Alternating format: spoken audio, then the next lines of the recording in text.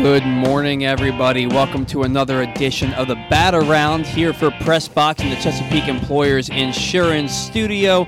I'm your host, Paul Valley. Joining me, as always, is my extraordinarily talented co-host, Zack Goodman. Zack, how are you this morning? Pretty good, Paul. I'm ready for spring, just like you now. Yeah, the cold's getting on my nerves. I got to be honest. I've been ready for spring since October. He's finally jumping on the bandwagon here. I have to be at this point in the year. I have to be. Always mid-February I get to that point. So Yeah, it's 54 days until opening day.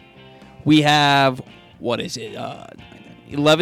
11 days? We have 10 days. 10 days. Pitchers and catchers. 10 days till pitchers and catchers report. 11 days until their first workout. So it's baseball's approaching. Baseball's right around the corner. I know we got like a foot of snow earlier in the week, but that's going to be melting here soon, and before you know it, it's going to be 60 degrees, and we'll be watching some baseball. Whether or not it's in Camden Yards remains to be seen. Hopefully at some point this year we'll be allowed to get back into that stadium. But Orioles, they're making our lives easy here because they keep giving us stuff to talk about, Zach. We have a lot to talk about with the Orioles today. Alex Cobb, $15 million contract, and it was basically they're going to have to pay him. They're going to have to pay him, and he's going to be on this team in 2021. They can use the veteran savvy in that rotation, and then all of a sudden, he's traded to the Angels. They acquire outfielder Jahmai Jones, who was the Angels' number 7 prospect for the Orioles. He's now the number 19 prospect. Some publications, other publications, number 16. He was at one time the number 1 prospect in the Angels organization. The Orioles are also going to pay $10 million of Alex Cobb's salary this season. So they're saving $5 million by trading him, but they're still paying him $10 million to not pitch for them. What are your thoughts on this trade? First of all, the Orioles got something back. They didn't just trade him for a bag of balls and a minor league pitcher. They got somebody who's major league ready to play in their infield, who might be their future at second base. Yeah, this is one of the things I definitely didn't expect this week. This is not a guy I ever really looked at as being a trade piece just because of that contract. I mean, it was such a heavy contract, $15 million for a guy who was maybe an league average pitcher, I would call him. And, he had a good 60-game season, but he hadn't really been healthy for the Orioles in the past. So just not really a guy I ever viewed as a trade chip. And to get a guy like Jahmai Jones, who's not someone you would call an elite prospect or a premier prospect, he's not really a top 100 prospect at this point. He was at one point, but he isn't anymore. He's something. He's a solid prospect that, like you said, goes in at number 19, and just, by the way, goes to show how good the Orioles farm system is. Yep. Drops 12 rankings from the Angels. They do have one of the worst in the league, bottom 5. But, to get a guy who can rank in your top 30, in the top 20, it's solid. Jahmai Jones, as far as a prospect profile goes, he's had a lot of swing changes. He has a lot of speed, and his defense is marginal. It's getting a bit better. He's made the transfer from center field to second base, and that's where it seems like he'll play for the Orioles if he does make the opening day roster. But I think that more people were excited about not so much Jahmai Jones, but just getting something at all for Alex Cobb. I think that's impressive, and I think Miklasz did a great job. Exactly. Somebody posted on Twitter, on social media, that the Orioles fans are super excited about Jahmai Jones, and it's like it's not that big of a deal. And I had to say to the person, it's not that fans are excited that they got Jahmai Jones. They're excited that Alex Cobb was traded and the Orioles got a valuable player. Exactly. In return. If Jahmai Jones was a free agent and the Orioles signed him off the free agent market, it would barely move the needle. Move the needle. But because he's young, he's controllable, and they traded a guy who was making $15 million $15 million this year to pitch for a team that's not going to make the playoffs, it's impressive that Miklasz was able to get what he got for Alex Cobb. And the Orioles have found themselves a great trade partner with the Angels. Yeah. When you look at the Dylan Bundy trade last year, then Jose Iglesias, and now Alex Cobb. It's kind of like when the Ravens were always trading with the Bears a few years back. It just seemed like they were always making draft day trades with the Bears. So really good move there for the Orioles to get that contract off of their payroll with Alex Cobb and get somebody who could be a future piece for this rebuild moving forward. Also, we all know that your team is only as good as its starting pitching. And with trading away Alex Cobb, the Orioles have a new hole in their starting rotation, and they went out and they re-signed Wade LeBlanc to a minor league deal. If he was 1-0 with an 8.06 ERA and 6 starts for the Orioles in 2020 before he had a left elbow strain that ended the season. He threw 14 pitches in August in the start against the Red Sox and then had to leave the game. Thomas Eshelman came in and took over for him and pitched really well in that game. But LeBlanc left a lot to be desired last year, but the Orioles bringing him back on a minor league contract with an invite to spring training. He's going to make $700,000 if he makes the opening day roster, if he's on the big league club. But they also signed King Felix Hernandez, a one-time great pitcher, 2010 Cy Young Award winner, when he only won 13 games, but had that microscopic ERA, that microscopic whip, deserving even though the wins weren't there that you usually see for a Cy Young Award winner. The thing with King Felix is he has seen his ERA balloon in each season after finishing second for the Cy Young in 2014. That year's ERA was 2.14. Then it went up to 3.53. Then up to 3.82. Then up to 4.36. Then 5.55. And then in 2019, his ERA was 6.40. Now, he's had some injuries. He's also getting older. He's lost some serious velocity off of his fastball. And he has to learn how to... He has to do what Mike Mussina and CC Sabathia did at the end of their careers, where they were once popping the mid to upper 90s with their fastball. We've seen them more so the mid 90s, but then they lost the velocity and they had to become finesse pitchers, and they had to learn how to. They knew how to pitch, but they had to learn how to really spot their pitches to make the loss of velocity more effective. Now, Hernandez last spring with the Braves, 1-1, 1.98 ERA in 4 starts in 13 2/3 innings pitched. You're not really throwing 6-7 innings in spring training till the end of spring training, but that was right when the shutdown happened. Those were his numbers. So he was having a nice bounce back spring. First of all, Zach, what are your thoughts on Wade LeBlanc being re-signed for the Orioles, and then King Felix? Yeah, well, I'm not too big of a fan of the Wade LeBlanc signing. I mean, it was fine last year. I looked at it as a 60-game season, and it's not really a big deal. You can throw a guy out there to eat innings. The prospects probably weren't ready. But now you've got guys like Ballman, and you've got Lowther and Wells and all of these other guys, and the Rule 5 picks as well, that could make starts in the place of a guy like Alex Cobb. But you go out and you sign Wade LeBlanc, who had a 8+ ERA for you last year. That's kind of confusing to me. Of course, it's a minor league signing, and he'll have to pitch his way onto the team. Nothing's guaranteed in spring training, and the Orioles probably don't want to pay him the money that's going to be guaranteed if he does make that roster. They'd go with the cheaper option if they could. So it doesn't really make a lot of sense to me. Wade LeBlanc's not very effective anymore, especially coming off a brand new arm injury that we really don't know how that's affected him at all. I would hope that Chris Holt could make him a little bit better, but I can't bet on anything at this point in his career. He's an older player at this point in his career. Not too big of a fan of that one, but I am excited by King Felix. I'm not incredibly excited, but I am excited, and it's an interesting move because the Orioles are bringing in a massive name. King Felix is a guy who was once, like you said, one of the best pitchers in the league. He won a Cy Young.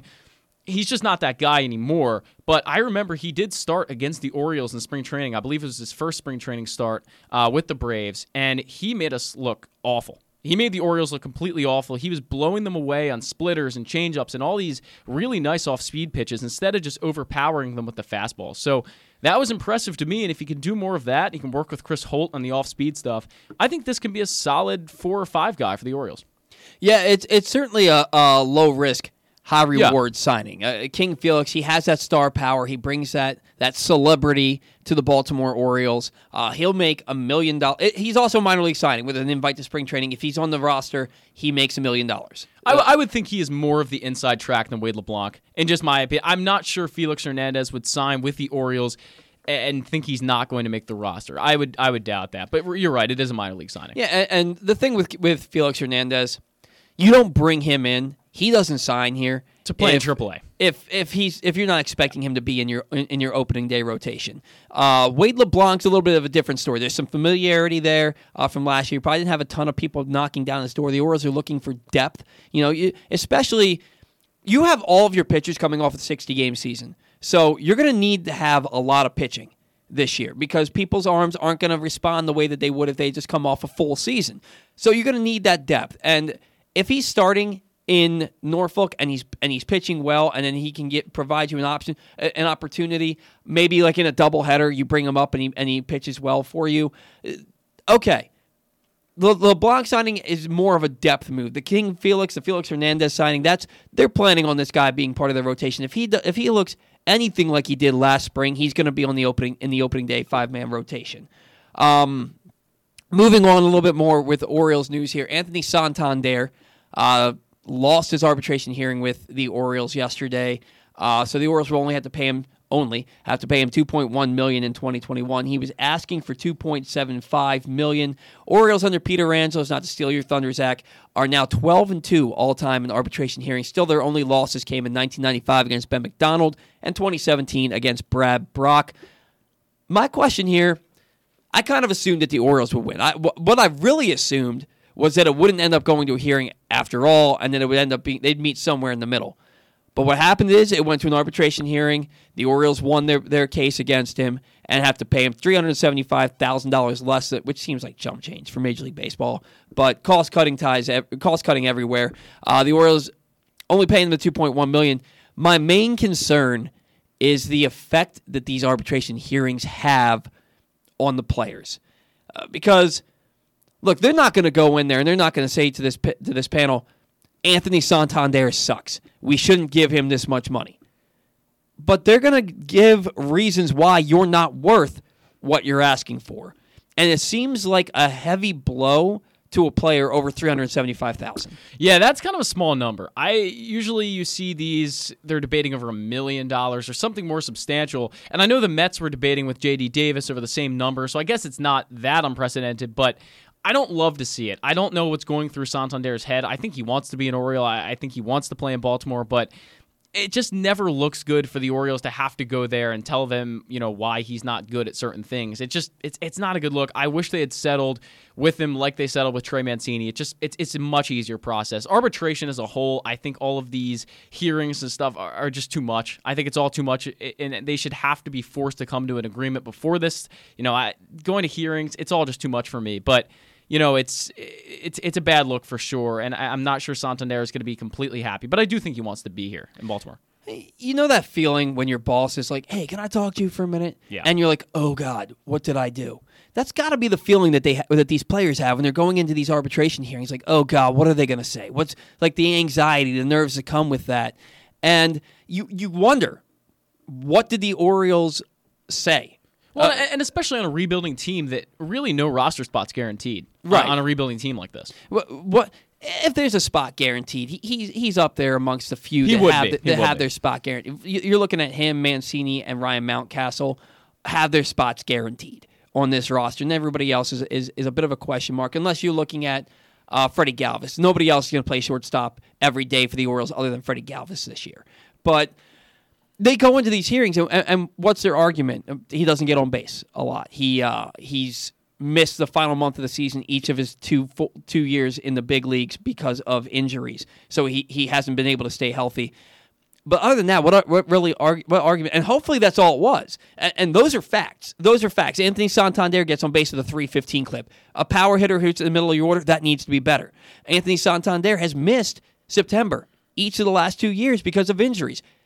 If he's going to be a star player and somebody that hits in the middle of your order, he needs to be able to stay healthy for an entire season and play and give you that production, especially when you get to a point where you're ready to contend and September is a stretch run and you're making that push to get into the playoffs. You need Anthony Santander in the lineup. So I can see those arguments. You just really would rather it not get to that point where you're telling a player why they're not worth what they think they're worth. That's not the ideal scenario. Now, somebody who is living out their ideal scenario right now is Trevor Bauer. He signed with the world champion Dodgers. I believe it's 3 years, $103 million. He has an opt-out after 2021 and 2022. And you texted me last night, Zach, about this, and the numbers, they're eye-popping. He's making $40 million this year, and then $45 million next year. First of all, that dude is not opting out after this year. There is no way that Trevor Bauer is opting out from the Dodgers when he's going to get $45 million next year. That clause shouldn't even be in there. You would be nuts to leave $45 million on the table and a spot on the Dodgers. What? Yeah. Unless the Yankees tell you this season, hey, we're not allowed to talk to you right now, but we just want to let you know, if you want $50 million next year, we're going to give it to you. But that's not going to... Who's paying somebody $50 million?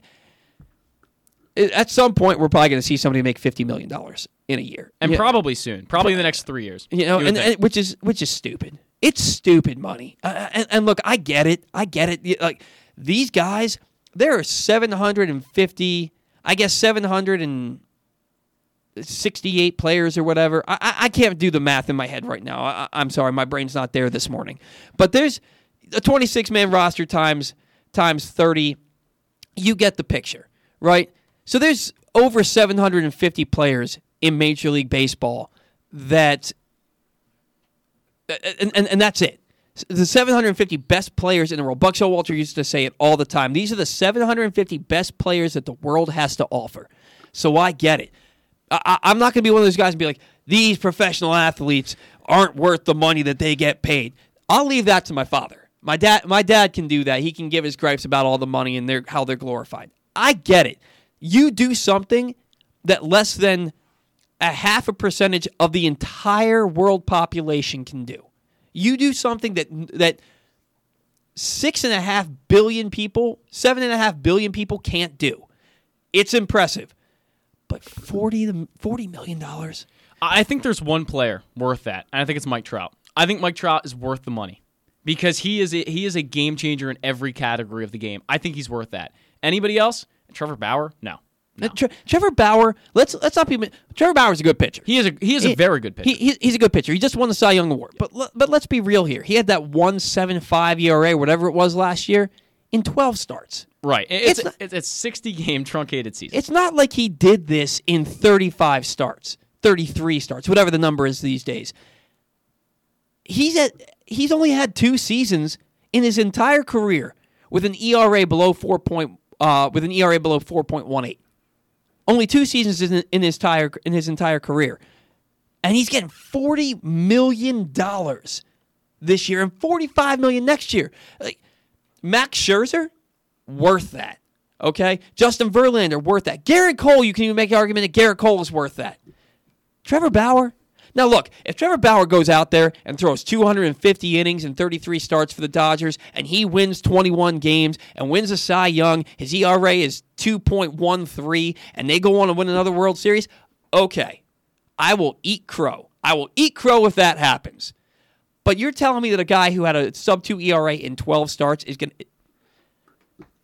You will rarely hear me say that people aren't worth the money because they do something that most of the world's population can't do.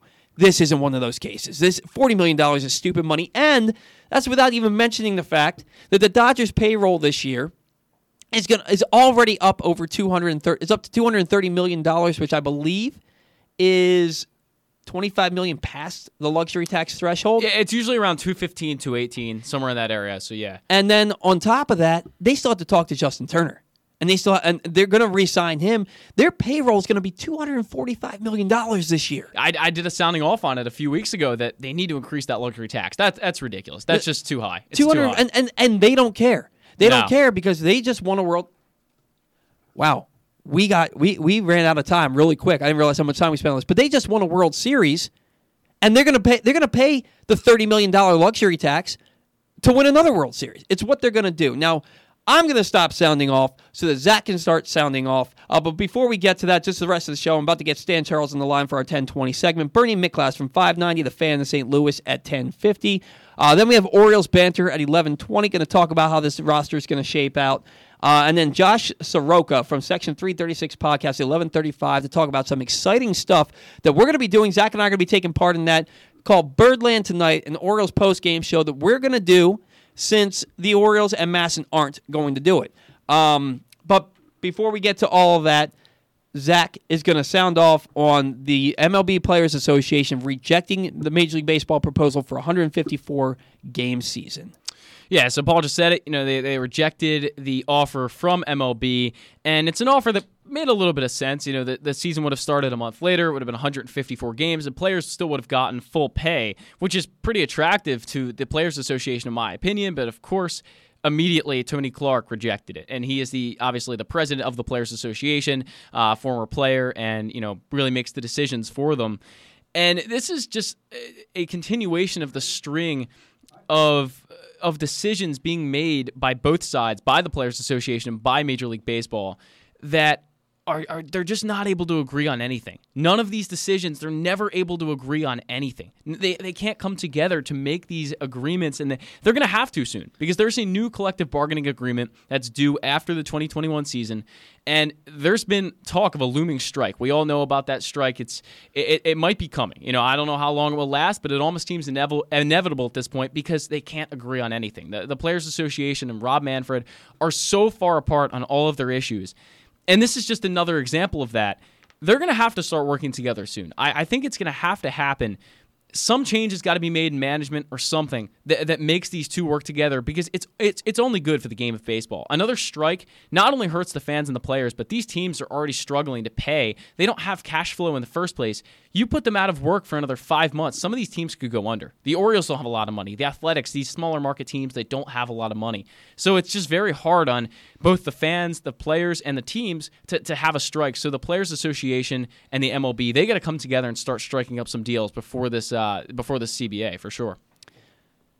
A strike would be a death blow. It really would. It'd be horrible. A strike after you have the pandemic-shortened, truncated 2020 season. All these teams are hemorrhaging money, it seems like, except for the Dodgers. The rich just keep getting richer, and the Yankees. And you look at a team that's in a big market like the Chicago Cubs, and they're cutting costs all over the place. They're trading away half of their high salaries. Yeah, right. You can't have a strike. There's no Cal Ripken to save baseball from a strike this time around. There's not going to be the home run chase like we had in '98. You don't have. Okay, you have Acuna Jr., who's a 40-40 guy, but you don't have a guy like Alex Rodriguez that changed the game. Like, you have great players, but they're not enough at this point. You're going to alienate a fan base in Major League Baseball. And look, I get it.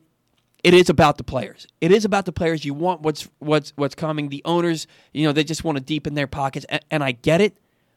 But you have to stop thinking just about you and think about the fans. And without the fans, you don't have a job. And that's clear. Look at all the free agents that haven't signed because teams lost money because they didn't have fans in the stands last year, and now they can't afford to pay these players money that they would normally be worth $15, $20 million. Now you're getting $7.5 million. I really want to get Stan's take on this because I know he has an opinion on this. Stan, how are you this morning? I'm good, guys. How you doing? Zach? Good. How are you, Stan? Good. Guys, I've been around a lot longer than you on this planet. I'm, fast approaching the big 7-0. So I've been through these, but your alarm is ringing true. This would be.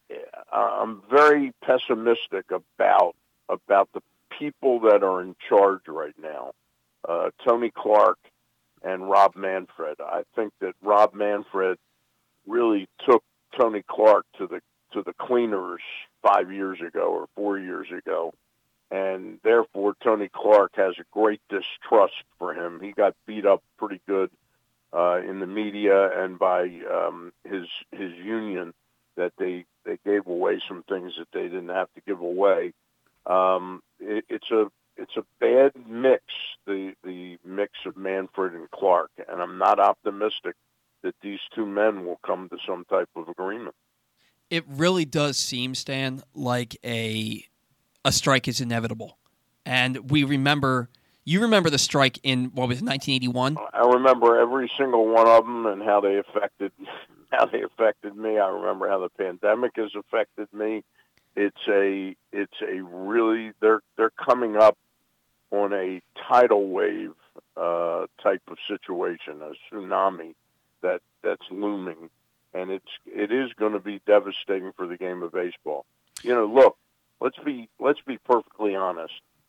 We're going to get past this pandemic in the real world, not the world of sports. We're going to get past it, but the last thing that they need is having a situation in 2022 where very few fans were in the stands again in 2021, people are going to have gotten out of the habit of going to baseball games. Yeah. Some of what attracts people to baseball games is the fact that the kids love to go to a baseball game. They're used to going to a baseball game. So the parents go to a baseball game. That's going to be lost. It really is.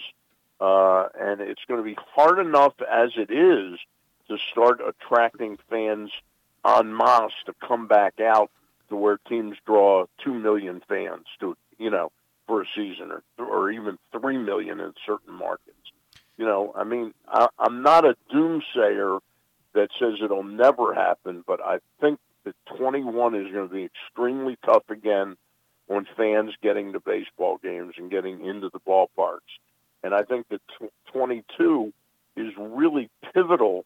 I wrote my column for the print edition coming out on how teams are going to amp up their innings. From the Orioles last year through 518 innings. Chances are they're going to need to throw 1,450 to 1,500 innings this year. Yeah. Where are they going to get those innings pitched?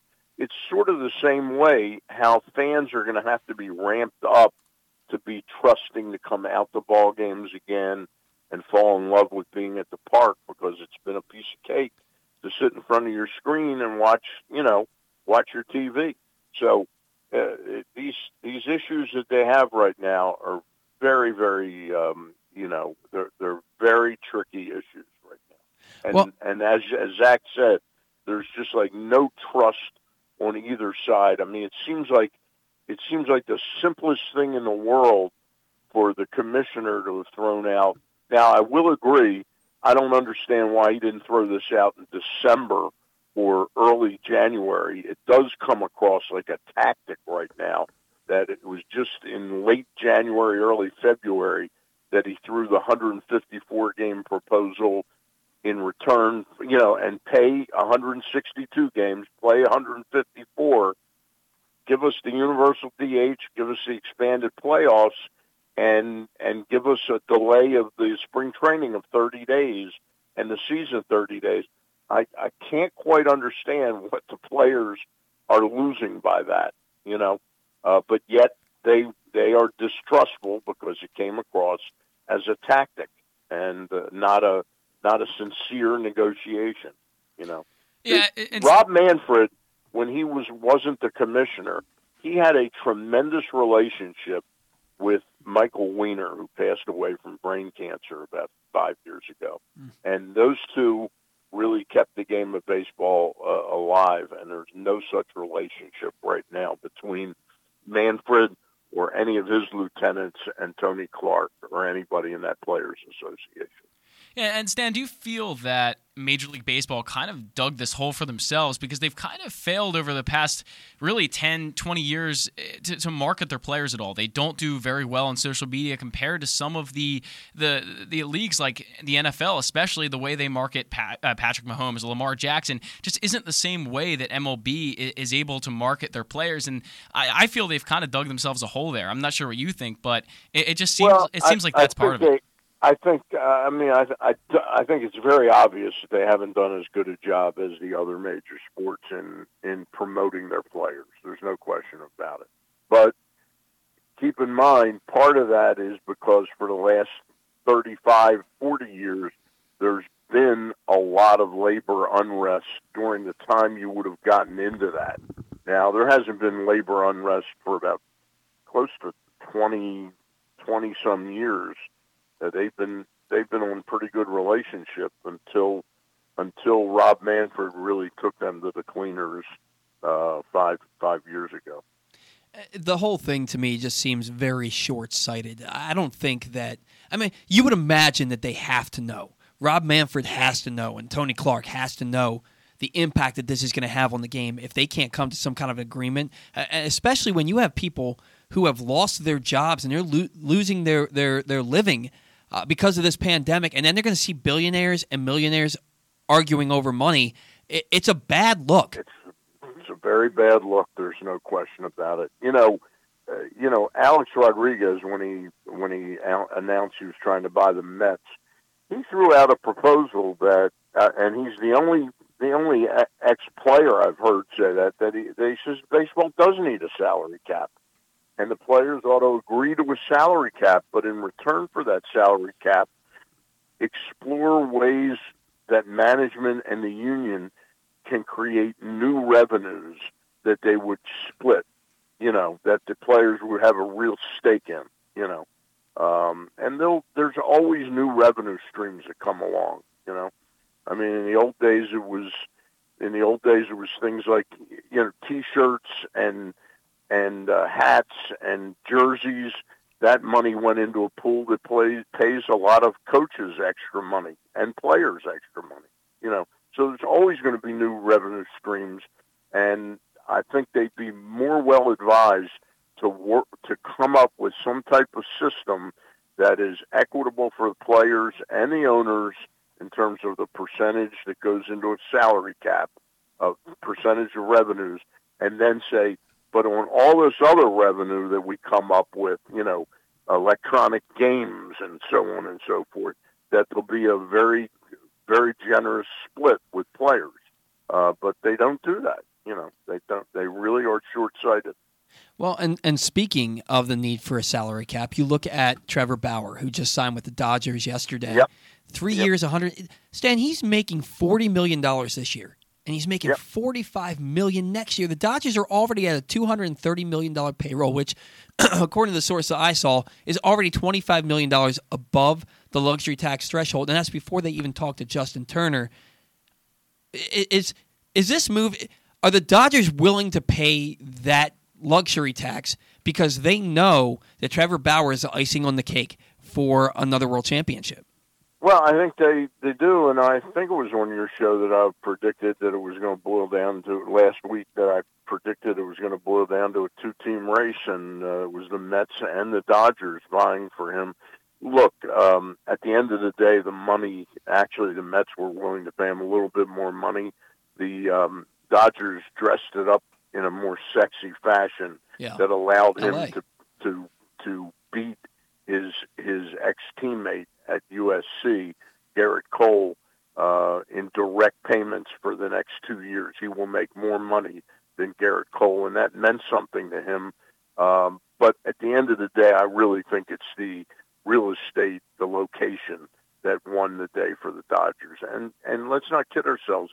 All that the Padres did, picking up Yu Darvish, trading for Blake Snell, all the other moves they've made, they were creeping closer to being as good as the Dodgers. And I think the Dodgers made a very smart calculation here that they can't totally trust that Clayton Kershaw is going to give them 15, 16 wins and a 2.3 ERA. That at some point that genie's going to be out of the bottle. And I think they made a very smart move here that creates a little separation between them and the Padres. Stan, I'd like to know where you stand on Trevor Bauer, because I know Paul and I don't think he's the ace of most staffs. He's a very good pitcher. He just won Cy Young, but he really hasn't proven that he can have this, close to 2 ERA every year. His career ERA is about 3.9, and so it's quite a bit higher. And he's had some so-so years here and there, and just really broke out in 2020. But do you feel that he's the real ace, and especially what the Dodgers needed right now? I think he's I'm not going to sit here and tell you he will pitch definitely better than Walker Buehler, but I think he's the distance maker. He creates some distance. I think they needed to make a move that had a big, had a lot of strength behind it. And I got to tell you, I still think the Dodgers, their bullpen is not what it needs to be to compete for a championship. And I'm surprised they haven't addressed that. They're going to go back with Kenley Jansen, who's a year older. There's going to be another tick off his fastball. Blake Trinan isn't what he was. Brusdar Graterol is a potential phenomenal late inning option, but I don't think he's there yet to take over just yet. So I think the Dodgers have made a mistake in the calculus. I think they should have tried to pick up Kirby Yates or one of these guys that was available. Well, I play fantasy baseball. I have Liam Hendricks for $1. I was scared to death he was going to sign with the Dodgers, but he didn't. He signed in the American League, so I've got him at $1.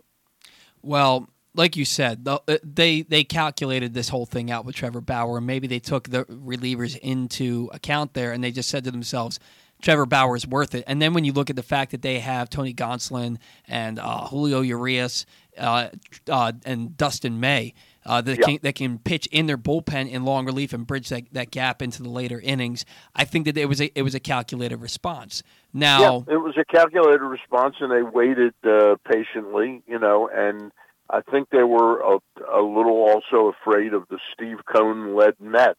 Yeah. Steve Cohn is a billionaire 10, 15 times over. I mean, he's not Jeff Bezos, but he's probably worth $20 to $30 billion, this guy.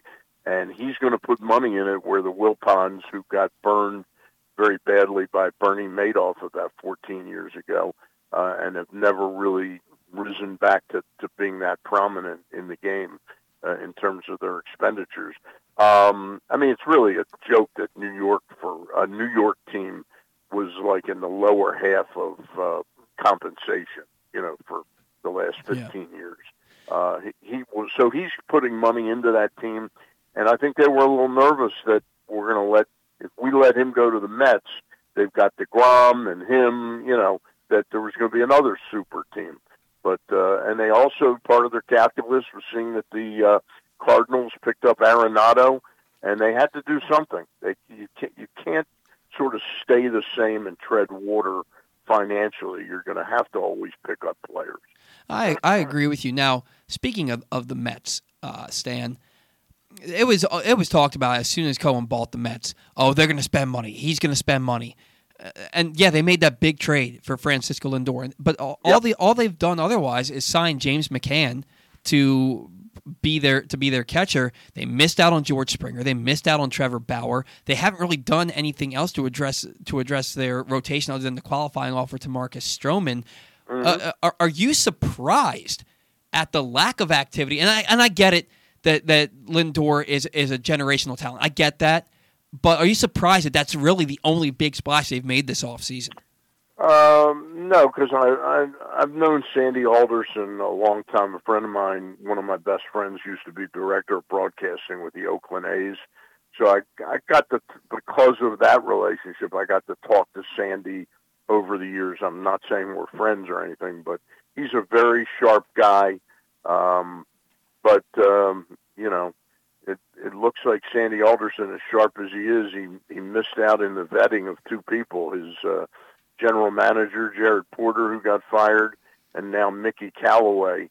I guarantee you those stories of sexual harassment by Mickey Callaway are going to probably do in Mickey Callaway as the Angels pitching coach, which is too bad because he's a very good pitching coach. But, Sandy Alderson at one time hired him as his manager in New York with the Mets, and he's missed on two people. That's kind of an embarrassing loss, Yeah, it's Zack and I will probably get into the whole Mickey Callaway thing later on in the show, but it's. I think you're going to see, and I don't want to steal your thunder. I just think you're going to see a lot of women now coming out. It just seems like that's what happens in the Me Too movement is you get women that become empowered by other women stepping forward. And let's face it, this behavior has taken place in every workplace for, 50, 75 years. Oh, absolutely. It's not that surprising that it's rearing its ugly head. It's just some of these people that are involved in it, you just wouldn't think of them as guys who would do that, Yeah, it's been pretty rampant, and it's starting to come to light, and it's unacceptable, and it's a shame that we've known it's been going on, and we haven't said anything about it, and now because of social media, we are talking about it, and at least it's giving us, at least we're talking about it, but it should have happened way before. Now, before we get off topic here, now we were just talking about Trevor Bauer. The Dodgers got their Cy Young pitcher; they got him, and the Orioles got their Cy Young pitcher. They signed Felix Hernandez. They also signed Wade LeBlanc, both to minor league deals. LeBlanc makes $700,000 if he's on the Orioles opening day roster. Hernandez makes $1 million if he's on the opening day roster. Stan, you wrote about this not too long ago, and he was actually on your wish list each of the last 2 seasons for the Orioles. Yep. They finally got Felix Hernandez. What are your thoughts on this signing? Well, I'm mild. Look, I wish the Orioles could have been in the hunt for Trevor Bauer, right. even picking up in a trade, say Lance Lynn or something like that. But the Orioles aren't swimming in those waters right now. So you look at who is somebody that has an upside, and I felt that there was a chance that King Felix could come back last year. Atlanta ended up signing him to the exact same contract the Orioles gave him this year, which is $1 million. If he makes the team, he'll get $1 million. If he doesn't, he can choose to go to AAA or elect to be a free agent again. But if he doesn't pitch well enough to make the Orioles, what are the chances somebody else is going to give him a major league opportunity? Right. But so having said that, I go back, I'm old enough to remember the year 1993. It was the second year Camden Yards was open. Mm-hmm. The Orioles picked up a then washed-up Fernando Valenzuela, who hadn't pitched in the major leagues since the 91 season. And he pitched in Mexico in 92 and 93, the off-season of 93. And the Orioles brought him to camp in February of 1993. His first 3 appearances, I just wrote this last night in a note in my column that'll be in the paper that comes out. Fernando Valenzuela at the end of April had appeared in 3 games for the Orioles, 1 shutout inning of relief, and then 2 starts of like 2 1/3 and 3 and 4 innings, and his earned run average was 11.05.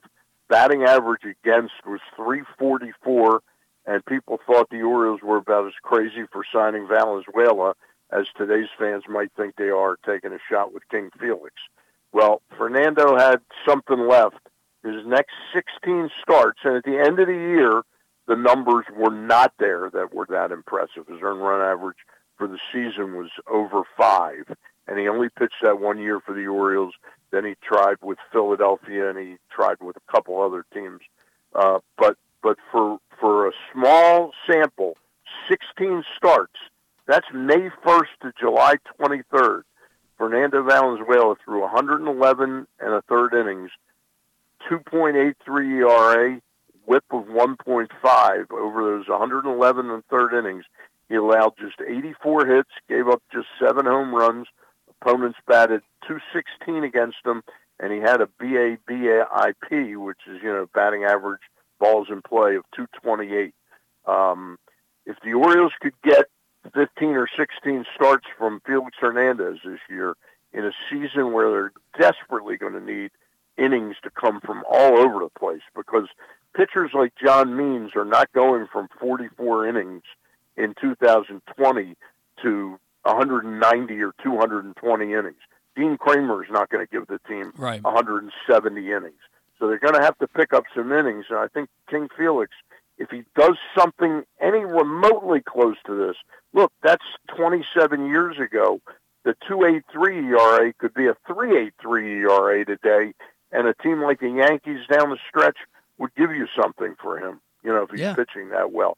And the reason I think he's capable of it, guys, isn't based on what I saw in 2017, 18, or 19 in Seattle.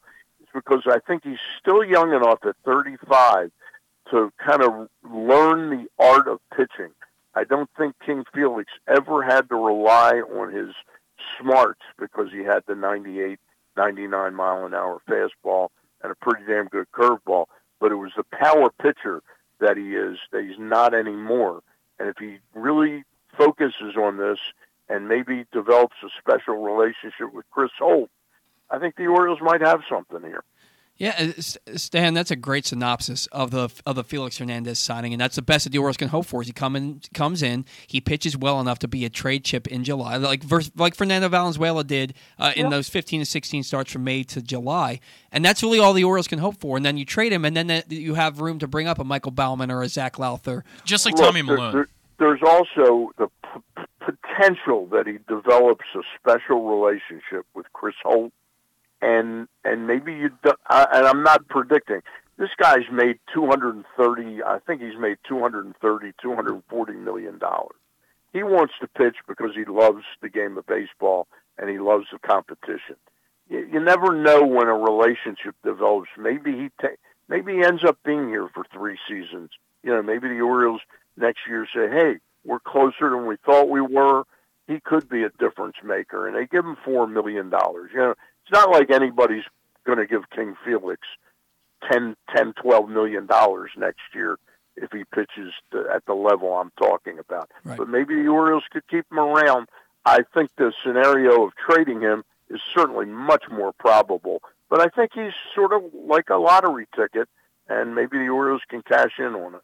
Certainly more exciting than the LeBlanc and Malone signings of last spring. It's certainly more exciting. There's a little bit of an upside. There's a mentorship that he could take on, with some of the younger pitchers.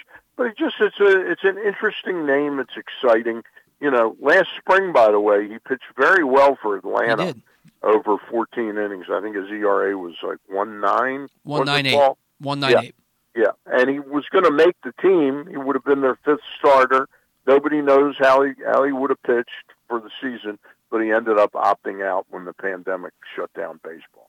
Now, Stan, we've run out of time, but I do have one last question that we want to get to quickly with you, and I just want to get your thoughts on the Orioles' trade of Alex Cobb for Jahmai Jones. A, what you think of the player Jahmai Jones, and what you think of the Orioles being willing to eat $10 million of Cobb's salary to get a little bit of relief. Well, they got the relief they're going to get. I was really quite surprised that they gave up $10 million in the deal, but the risk of waiting till Cobb pitched well enough to be a worthy trade chip in June or July was a little too risky because Alex Cobb, let's face it, it's a shame the way this contract worked out, but he's a risk that he was going to be able to really do much this year. It's a fresh start for him, albeit with Mickey Callaway, and maybe Mickey Callaway won't be his pitching coach. But the player they got back is an interesting player, Jahmai Jones. His family is from the D.C. area. His family played ball at DeMatha, and he's got a couple brothers that played professional football. Tremendous athlete. The hitting tool isn't probably what you'd like, but he's an interesting guy, and it's sad how Alex Cobb's, Orioles chapter of his career went. It's very sad.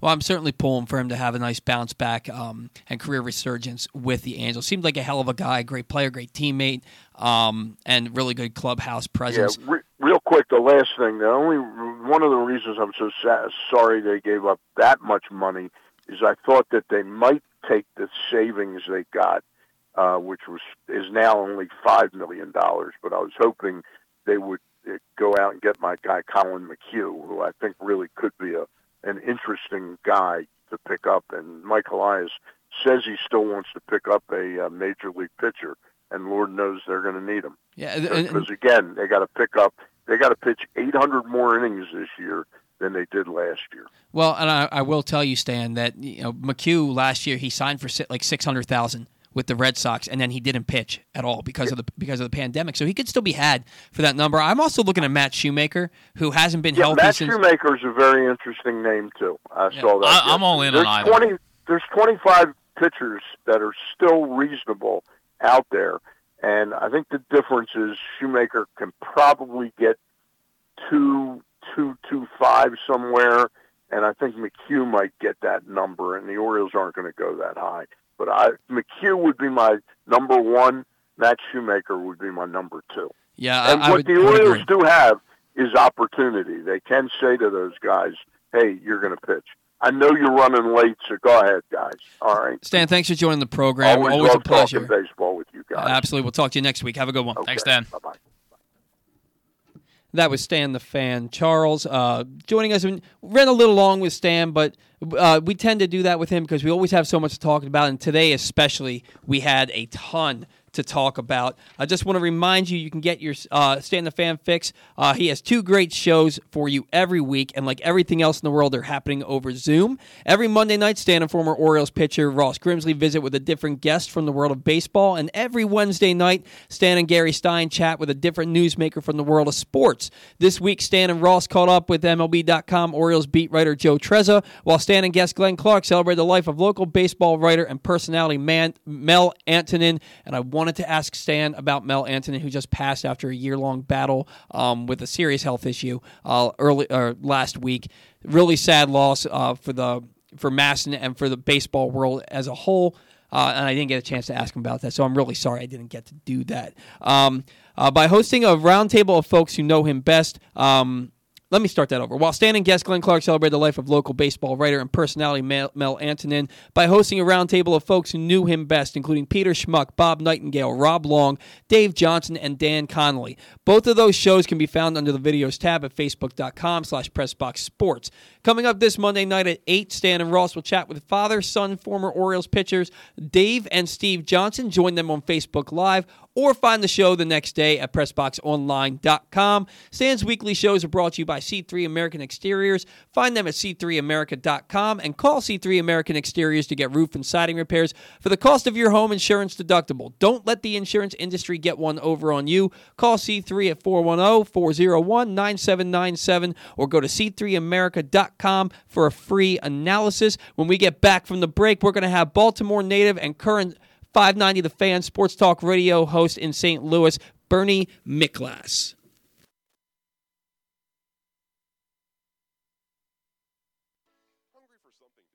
Try the winter seasonal menu at Glory Days Grill. Delicious chicken parmesan, house-made meatloaf, impossible cheesesteak, or their popular winter spinach salad. All available for dine-in or takeout. And don't forget a growler of your favorite draft beer. Order now at glorydaysgrill.com.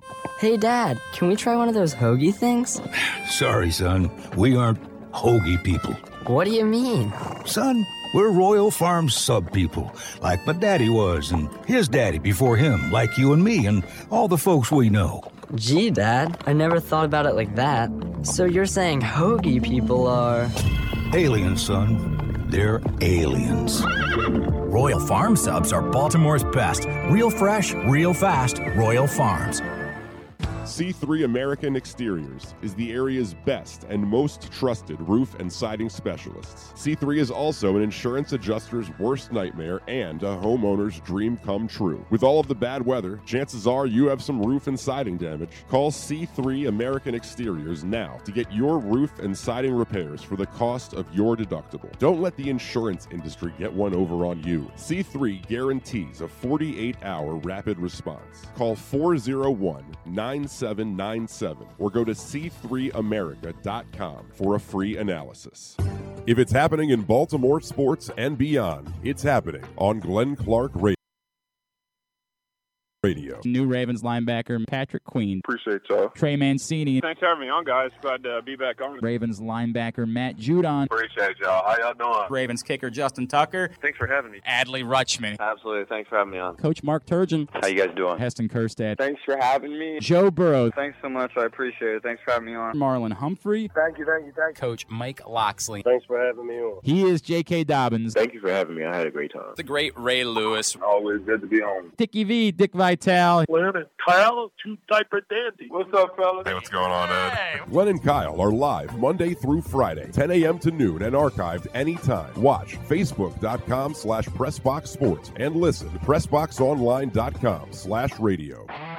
For more than 40 years, K&S Automotive has been repairing, restoring, and maintaining foreign and domestic vehicles with a focus on exceptional workmanship and customer service. Everything from oil changes to major body work. Call K&S now at 410-235-6600 or go to knsimports.com. That's K&S at knsimports.com. The latest edition of Press Box is available now, and it's our very special annual Best of issue. On the cover, we recognize our Mo Gabba Sports Person of the Year, Trey Mancini, whose courageous fight against colon cancer and dedication to the community inspired us this year. We also recognize other Baltimore sports fighters, the current and former local athletes and coaches who have taken active roles in the fight against COVID-19 and for social justice. Press Box is available for free at over 500 area locations, including 60 Royal Farm stores. And you can always find the entire edition, as well as the best daily coverage of the Orioles, Ravens, and Terps at PressBoxOnline.com.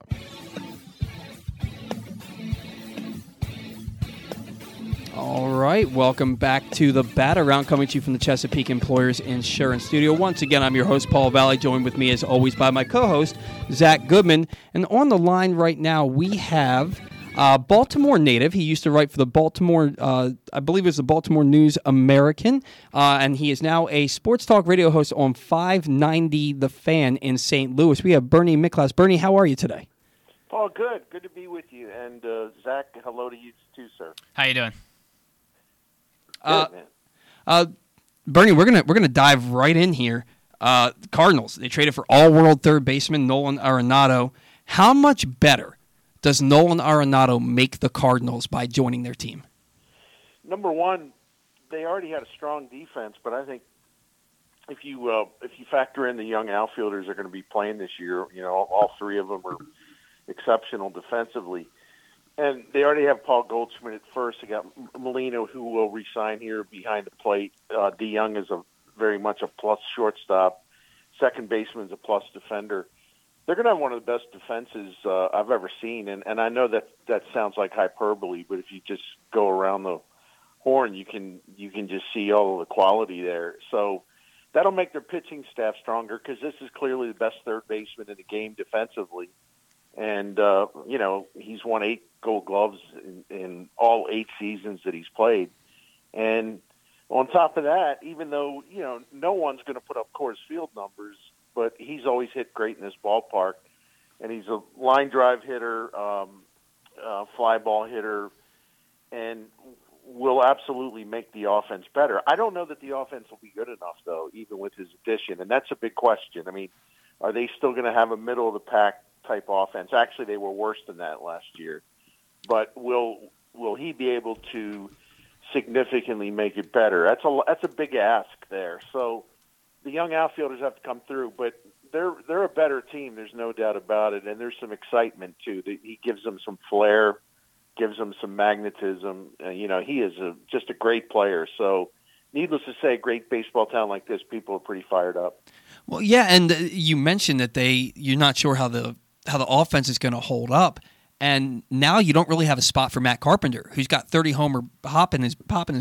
Even if the average does kind of tank because of that, what do they do with Matt Carpenter? Well, and I'm assuming, let's just for the conversation assume that there's not going to be a DH in the National League. Right.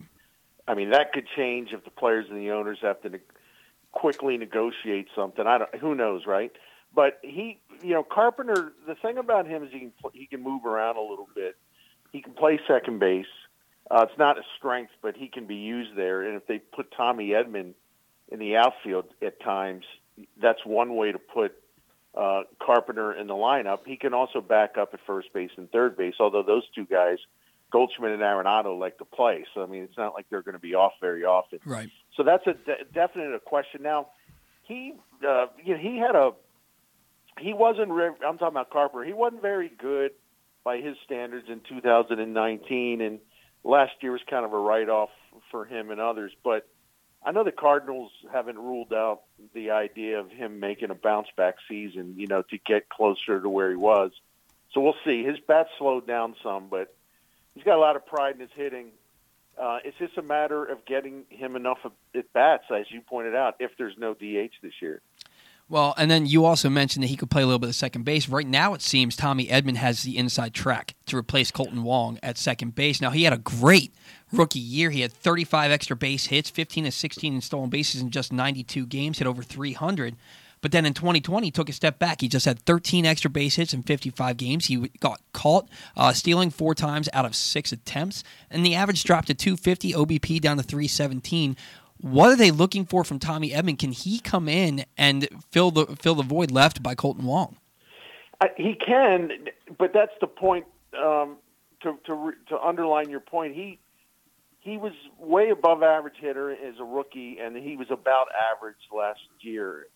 However, he hits the ball hard. He might have run into some bad luck. I do think he's a switch hitter. I do think right-handed pitching started to eat him up a little bit, so he's going to have to prove that he can hit right-handers the way he did as a rookie. But look, he runs very well. He's really good defensively. Ironically, if that's the word, if he has to play second base most of the time, in some ways it weakens the team because he's so valuable. Here's a guy that is a rookie, played third base, second base. He played in all 3 outfield positions if you needed to use him there. And he probably could step in at shortstop now and then. So to have him as like a super utility player, which he was 2 years ago, is a real big asset for a team. So, but I do think he'll probably end up, playing most of the time at second base. And he's really good there. He's not as good as Colton Wong, but if you go look at some of the metrics, you look at defensive runs saved or whatever, I mean, he had a really nice number, in 2019. So I want to circle back to the Arenado trade because that was huge for the Cardinals just a week ago. So what can you tell us about the prospects that got sent to the Rockies? Because a lot of Rockies fans are not very happy about the return, and I see a lot of Cardinals fans who were very happy about what the Cardinals sent over because it didn't seem like a huge haul. So what can you tell us about those guys? Well, it's true. If you go by, it depends on whether you use, Baseball America or MLB Pipeline, or there's obviously a lot of ways, a lot of places that independently evaluate prospects, but they didn't have to give up anybody who would be considered, say, a top 7 or 8 prospect, and the best prospect is a third baseman named Montero, and I think MLB Pipeline, like when they moved him over to the Rockies, has him as Colorado's 8th best prospect. My point being, obviously that. Yeah, he's a nice prospect, but, going over there and, instead of being their 3rd or 4th or 2nd best prospect, he enters at number 8. So that kind of tells you, he's not top shelf, but he's got a chance. I mean, he's got a chance to be really good. The Cardinals have plenty of third basemen in their system, including a guy named Nolan Gorman, who's, like maybe a top 50 prospect in all of baseball, great power hitter. So they're obviously well stocked at third base, so he was expendable. Montero, they gave up a young left-handed pitcher who's already been in the big leagues, thrown about 100 innings. Austin Gomber. Now he did project to be part of the staff in St. Louis, and I think that was a good get for Colorado. Although I don't know if his style of pitching would be particularly effective in that ballpark. I don't know that he's an extreme ground ball pitcher, but I like him. And there was an infielder named Maceo Gill that the Cardinals liked and gave up. There's a pitcher, and I apologize because his name, he wasn't a guy prominent in terms of AA or AAA. He's just starting out. But one of the right-handed pitchers that went in that deal, can throw 96, 97. So there's a chance he could be something. I think with this list, there's really down the road we could see 2 or 3 of these guys actually emerge. But right now, they're just the typical prospect, other than Gomber, the typical prospects making themselves matriculating, closer to the major leagues, but they're still a ways off. So it's tough to tell right now which way they'll go. Well, the Cardinals, they had some highly touted prospects in their outfield, namely Dylan Carlson, Tyler O'Neill. The one I want to talk about first, though, is Harrison Bader. And he had a promising 2018, looked like he might be the real deal for them playing center field, but he's just a .234 career hitter, has had 2 really pretty bad back-to-back years in 2019 and 2020. I know he's just 26 years old, be 27 in June. Is the clock running out on Harrison Bader? How do the Cardinals view him? Ideally, what they would like, and I'm going to use a Baltimore analogy here.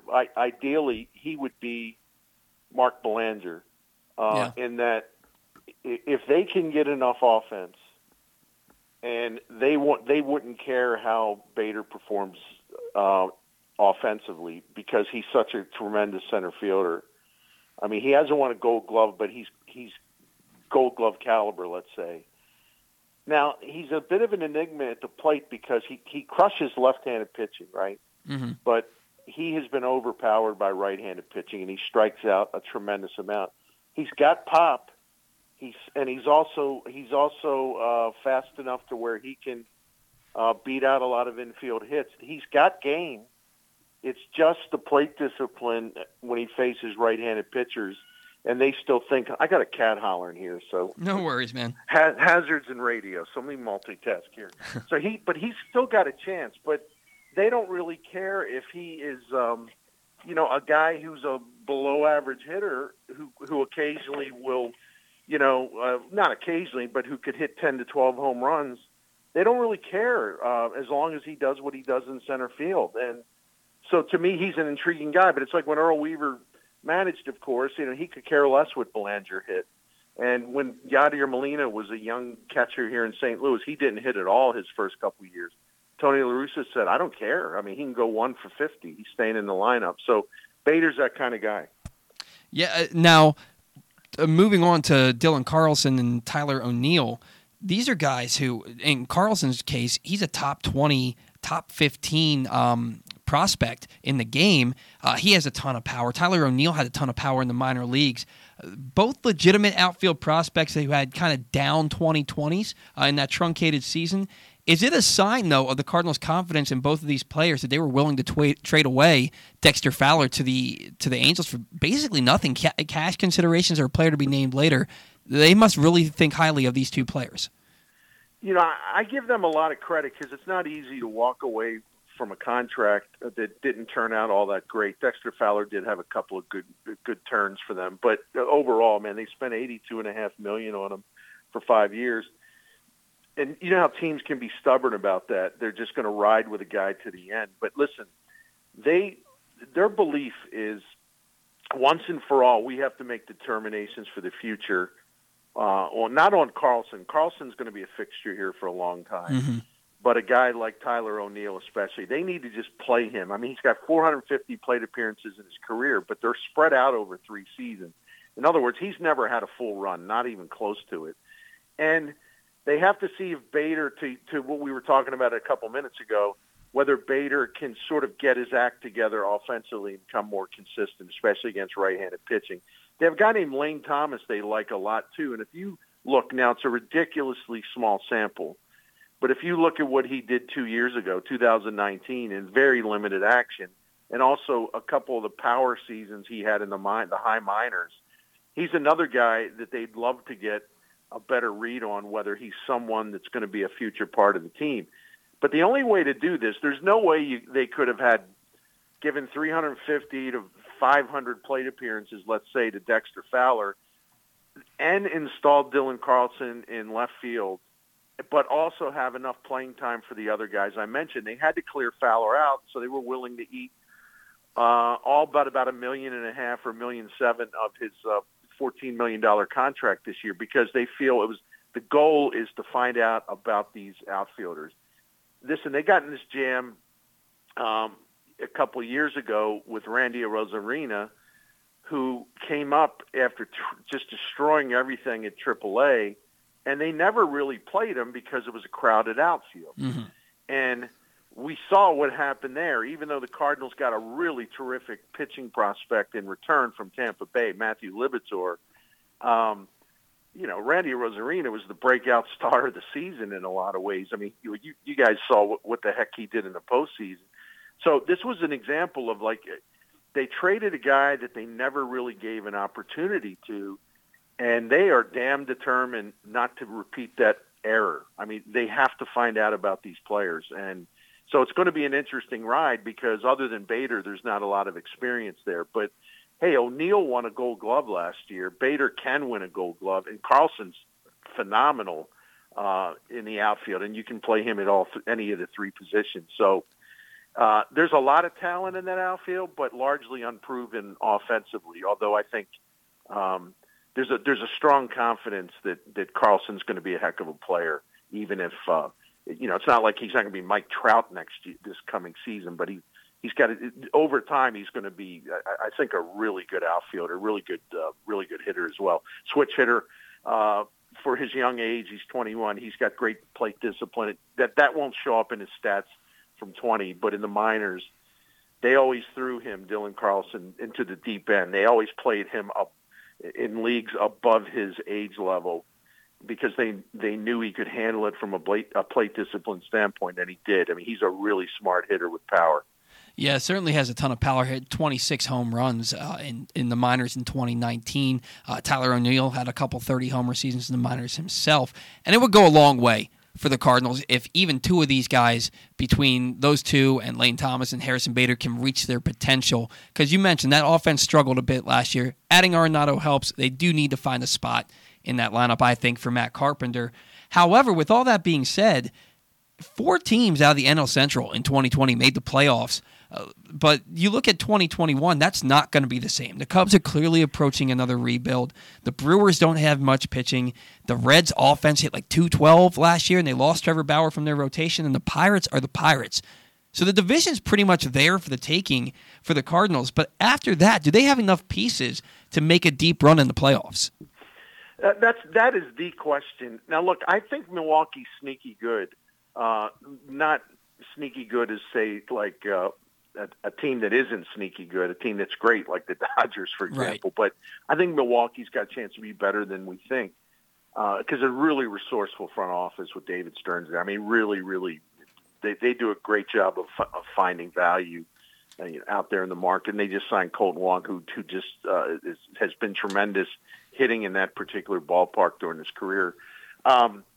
I don't know that the Cubs are like totally full teardown because they still have some really good pieces, but their pitching it leaves a lot to be desired. But they do have Bryan and Rizzo and Baez and Contreras. I mean, they signed Jock Peterson. So that team still has got a lot of danger in the lineup. So they're going to be problematic in a sense. They're not going to be an easy team to shove out of the way. I don't know what to make of the Reds, but on one hand, I think their offense it was kind of an outlier. I think it will be better this year. I don't know about their pitching. I mean, that's thinned out considerably. And then the Pirates are indeed a total teardown now. So the Cardinals are the team to beat in the Central, and they never seem to run out of pitching. That's what they do better than just about anybody in baseball as far as drafting and developing their own guys. I think they're going to still try to maybe reinforce that staff. Maybe it's a Jake Odorizzi or someone like that. And I don't know if he signed last night or something. If he did, then rescind that. But I still don't think, though, that the Cardinals are a team that you can honestly look at and say, well, hey, this team's better than the Dodgers. This team's better than the Padres. This team's better than the Braves. This team's better than, say, the Mets. I don't see it. Now, what we've learned in St. Louis through the years, well, heck, as recently as 2019 when they beat the Braves in the playoffs, once you get in, we've seen a lot of strange things happen. It tends to be really random, although in more recent times, the better teams indeed are getting through the playoffs and winning some of these rounds and avoiding upsets. But the whole key is to get into the tournament, man, and then anything can happen. I mean, Tony La Russa's first World Series here in 2006, that was the least imposing team that he took into the postseason. They won 83 games during the regular season, and yet they ended up winning it all. And the 2011 team that won the World Series was left for dead in mid-August, yet rallied and went to the final night of the regular season just to learn if they would make the playoffs as a wild card team. So once you get in, October can be really crazy. But right now, if you just look at the way it lines up in the regular season, the Cardinals are, even though they're better, they're going to be, fifth, sixth best team in the National League, something like that. It's good. So it's going to be interesting. Now, if those young outfielders take off, which is their hope, then they're a lot more dangerous. So that's probably the defining factor of this team for 2021, the kind of offensive production they're going to get from a largely unproven outfield. Now, you mentioned pitching depth before, and obviously that's very important for the Cardinals, and we're coming off a 60-game season where guys just didn't throw as many innings, and each team is going to have more depth to get through this 162-game season if it does happen at 162 games. Does that force the Cardinals to pull up a guy a little bit early like Matthew Liberatore you mentioned earlier, or another really top prospect pitcher in that organization? They like another lefty, too. They have in Zack Thompson, who I think, he's not Liberatore, but he's kind of a sleeper, and they like him a lot. And their evaluations on pitchers are really good. I mean, in other words, the Cardinals constantly define pitching projections and prospect ratings because even a guy like Jack Flaherty, and by the way, throw his 2020 out. It was just a strange experience, and he just never got going. But this Jack Flaherty's tremendous, just absolutely tremendous. But he was a guy that even the prospect people that I really respect in terms of their judgments always underrated him, they undervalued him. So the Cardinals have a bunch of guys in the system that are to fit this historical trend are for the most part undervalued by prospect evaluators. The Cardinals have this just uncanny knack to identify real deal pitchers. I mean, I remember having a conversation with Theo Epstein about this, and he's just like, it was one thing that just astonished the Cubs. It's like, how do they do this? We're trying to figure this out. What do they see in these guys that the rest of us miss? How do they just continue to develop pitcher after pitcher after pitcher after pitcher? And that's what the reason really, even though they've had great players like Pujols and Roland and Edmonds and Molina, and I could go down the list, name all their great position players through the Bill DeWitt era. He's owned the team for 25 years. He's a guy who they continue to just get pitcher after pitcher after pitcher, and it's been the strength of their organization for a long time. So they have a lot of them. The only thing is that it sounds strange because their depth is usually better than anybody else or just about anybody else. But if you, and this is unfair because right now after the Bauer signing, I don't think there's anyone in the majors who can match up rotation to rotation with a team like the Dodgers. They're in another world. In terms of depth, I mean, the Cardinals have a lot of arms and they're very resourceful and they'll be able to plug in any gaps. Do they have other than Flaherty, if he bounces back, and I think he will, I mean, do they have an ace other than him or a guy that rises to that level of could be an ace? Probably not. Adam Wainwright's tremendous, but he'll be 40 years old in August. And again, it's one thing to make 10 starts as he did this past season, but now they're going to, he's going to have to make 30 starts. So there's some question marks there and some guys coming back from injuries like Miles Michaelis, and Dakota Hudson won't pitch because of Tommy John. They have the Korean pitcher KK Kim who's really good, and I could rattle off names because that's the point. There's so many of them, but the pitching depth is tremendous in terms of having a strong number 2 starter. Let's say after Flaherty, that's one of the questions. But they do have a lot of arms to cover the innings they need. Well, Jake Odorizzi still is a free agent. I think that'd be a great get for the Cardinals to fill out that rotation. And with Jack Flaherty, I'm on the same page with you there. I remember watching him pitch against the Orioles in spring training in 2018, and he looked phenomenal. And I just remember thinking, man, I wish the Orioles had a guy like this in their organization. I think he's going to have a nice 2021 bounce-back season. Now, Bernie, before we let you go, the Cardinals, they've won 11 World Championships. They're one of the best-run organizations in all of baseball, but they haven't won a World Series title since 2011. They have 19 NL pennants, none since 2013. For that town, is simply making the playoffs enough at this point, or do they expect a World Championship caliber team every year? I think, and this is something that I've said in my own on my own radio show, and I'm writing for a site owned and operated by Dan McLaughlin, who's the voice of the Cardinals on the TV side for a long time. And so I write columns for him. It's called scoopswithdannymac.com. If there's any Cardinals fans in that area who'd like to wonder what I'm up to writing, that's the thing. So thanks for letting me promote that. Oh, no, but absolutely. Anyway, the fans are spoiled. Listen, there's a reason for frustration with some of the things. But I believe that both things can be true in that people should appreciate the 25 years that we've had with Bill DeWitt as the owner of the franchise, and it's also okay to be frustrated with their evaluations with the outfield and trading a guy like a Rosarina and not cycling throughout all these outfielders and not being able to figure it out yet. Maybe this is the year. Who knows? But yeah, I think I saw something in 2019. And again, we're talking about a Cardinals team, even though they got skunked by the Nationals in the NLCS, they made it to the NLCS, and yet it was a 91-win team that was really good down the stretch, yet there were empty seats at Busch Stadium for a couple postseason games. I mean, that was stunning to me. Oh, absolutely. Yeah, so sometimes you remember how when the Atlanta Braves were great all the time under Bobby Cox.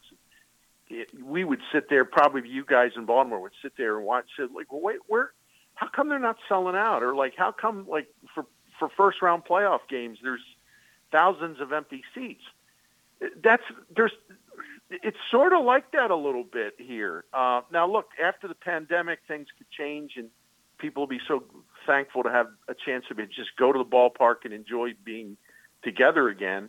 But there is a little unrest. It's like the Cardinals made the playoffs 2 years in a row, and I really commend the team last year because that team really got hit hard by COVID. They had to play a bunch of doubleheaders, and I thought they showed tremendous strength of character and competitiveness just to make the playoffs. And yet it was kind of like ho-hum. So the franchise is in a really weird state right now because I put something together that for example, they've been in 10 of the last 21 NLCS, and over the last 21 years, the Cardinals have played this. I love this stat.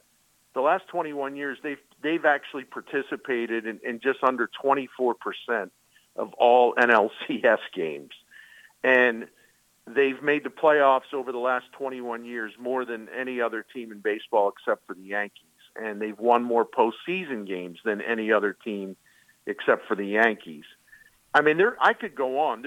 There's some staggering achievements in terms of consistency of success, but yet there's some boredom here in St. Louis, and I think getting used to seeing teams, in the World Series, going into the year as a legit World Series contender, there's a little kind of sit back and wait to see if this is going to be the kind of team that can do that.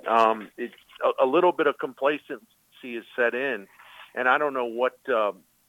I don't know. It disappoints me. I think sometimes people don't see the big picture, and I say that as a Baltimore native who grew up loving the Orioles, and still have a soft spot for them, and yet you see what has happened to the Orioles, unfortunately, and I say that on my radio show sometimes. I say, look, you're talking to a Baltimore guy. Take a look at the Orioles and what they were and what they've had to go through, their fans, for quite a while now. And just wake up a little bit. I mean, it's not easy to win.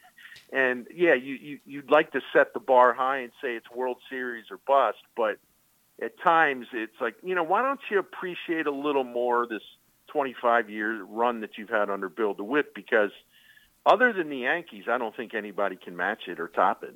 Oh no! Sorry for the long speech there. No. It's exactly what we asked for, and it's one of the best organizations in all of baseball. Now, ask Cardinals fans to trade their last 25 years for Baltimore's last 25 years, and see how bored they get going to playoff games after that stretch. Because, man, I would kill to have a 25-year stretch in Baltimore like they've had in St. Louis. So, Bernie, we got to go get a break, but thank you so much for joining the program.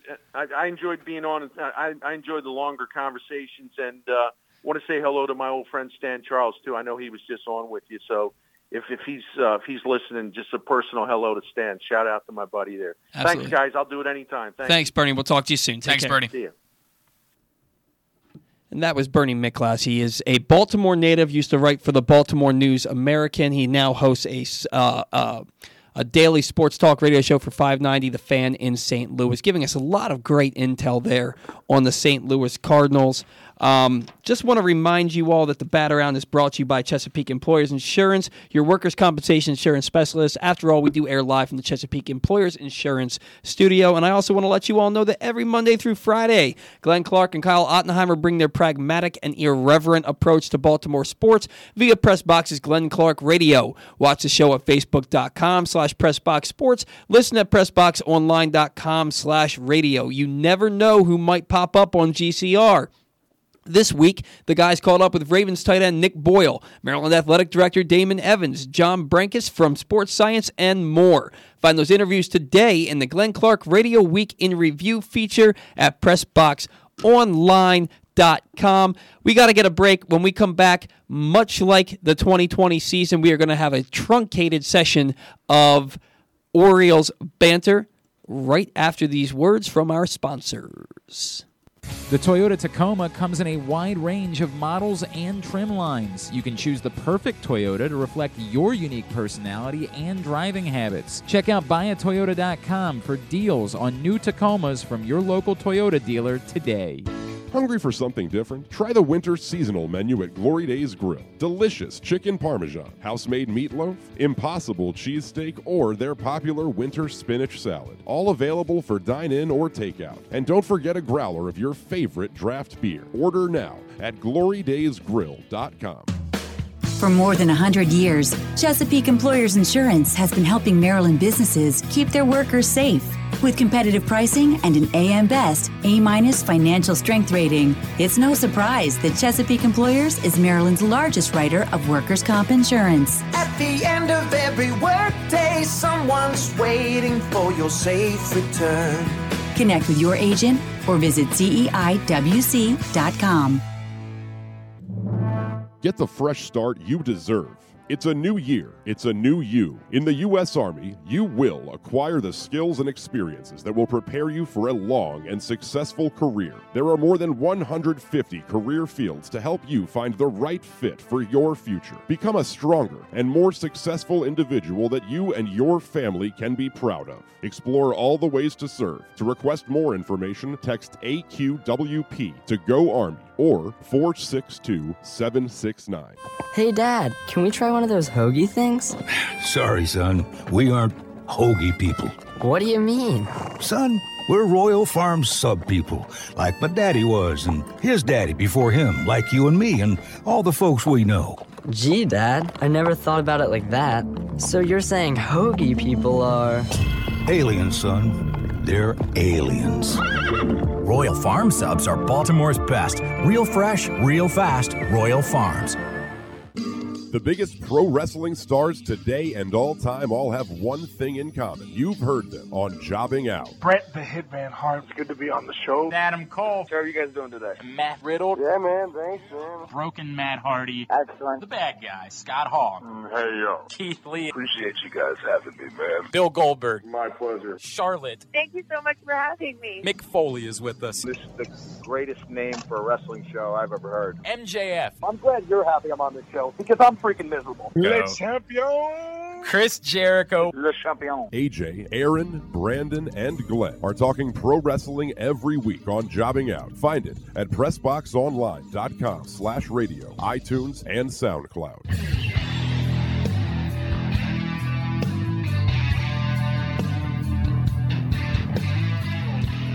We don't give this break two music back into our show enough credit. Something super guttural about it.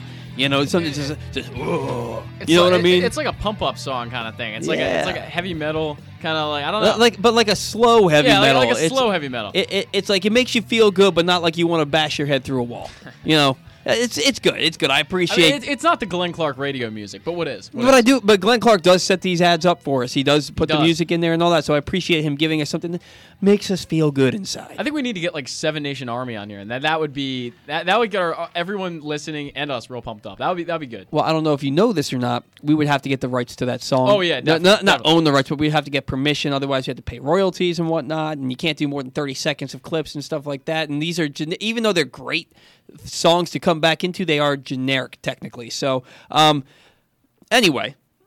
Zack has a mask there for us. You don't have to put it on. You can just hold it up because I forgot to tell you to put it on. While vaccines are here and there's reason to be encouraged, COVID-19 is still a very real threat. Masks aren't going away anytime soon, so let's wear masks to celebrate our hometown and the teams and athletes we love. PressBox is offering 3 different types of home team masks, including a purple and orange Maryland flag pattern 20-inch neck gaiter, plus a Celebrate 8 purple neck gaiter honoring the MVP quarterback, and an over-the-ear 2-ply Maryland flag mask featuring a faded version of the iconic state flag.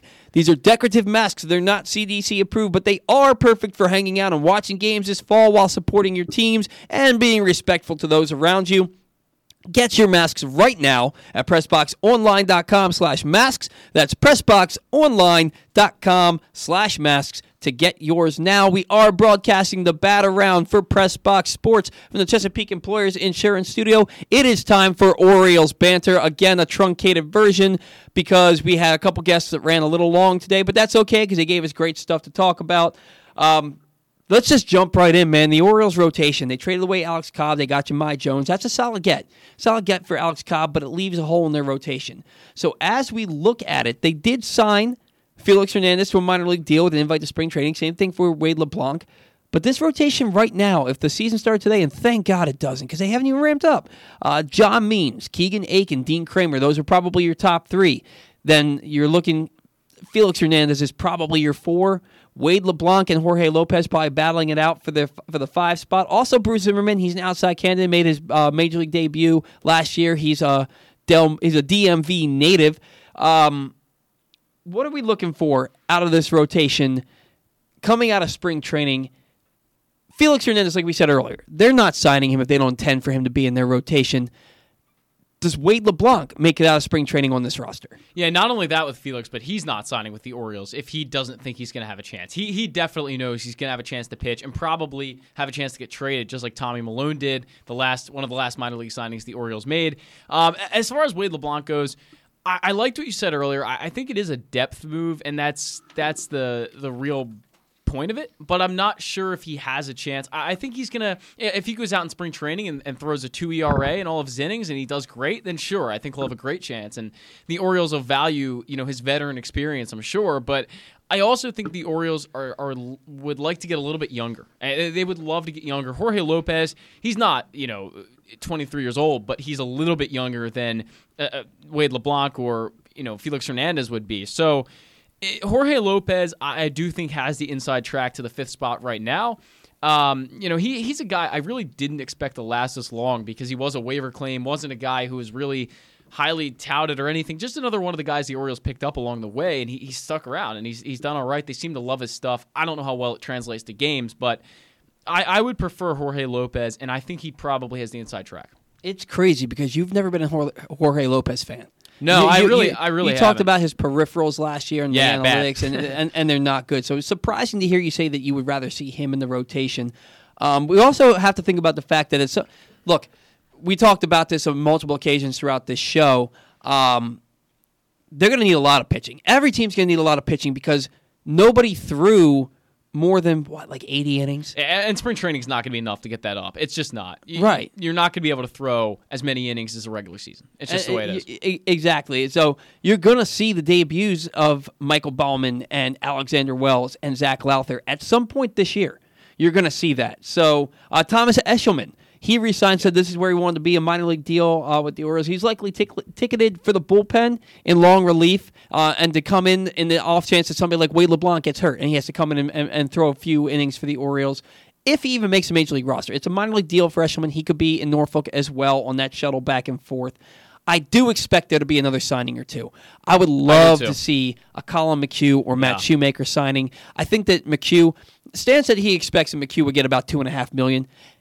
He signed with the Red Sox last year for $600,000 before the pandemic, and then he didn't pitch. And in my opinion, 2.5 is doable for the Orioles. They just saved $5 million on Cobb. So I think it's doable. They did. And the thing is, even guys like Rockabacco and Joe Trezor are saying that they're probably going to want to stay around that $1 million threshold, which is not going to get you Matt Shoemaker, but it might get you Colin McHugh. And Colin McHugh is still an effective pitcher and somebody who could look at the Orioles and say, you know what, this might be one of the few teams that gives me an opportunity to start, and that's really what I want to do. So I still think that we're going to see between now and Tuesday the 16th, or maybe even into spring training, we're going to see another veteran starting pitcher sign with the Orioles, possibly on a major league deal. They said they have major league deals on the table right now. We don't know to who and for how much, but we're going to see another pitcher or two sign with this ball club. And we also can't forget about the Rule 5 guys, Max Scroller and Tyler Wells. They're also options for the rotation. I believe one of them is a relief pitcher strictly, but could be an opener for the Orioles. I think that's Scroller. Is it Scroller? Okay. And Tyler Wells is a lot of people seem to think he has more upside.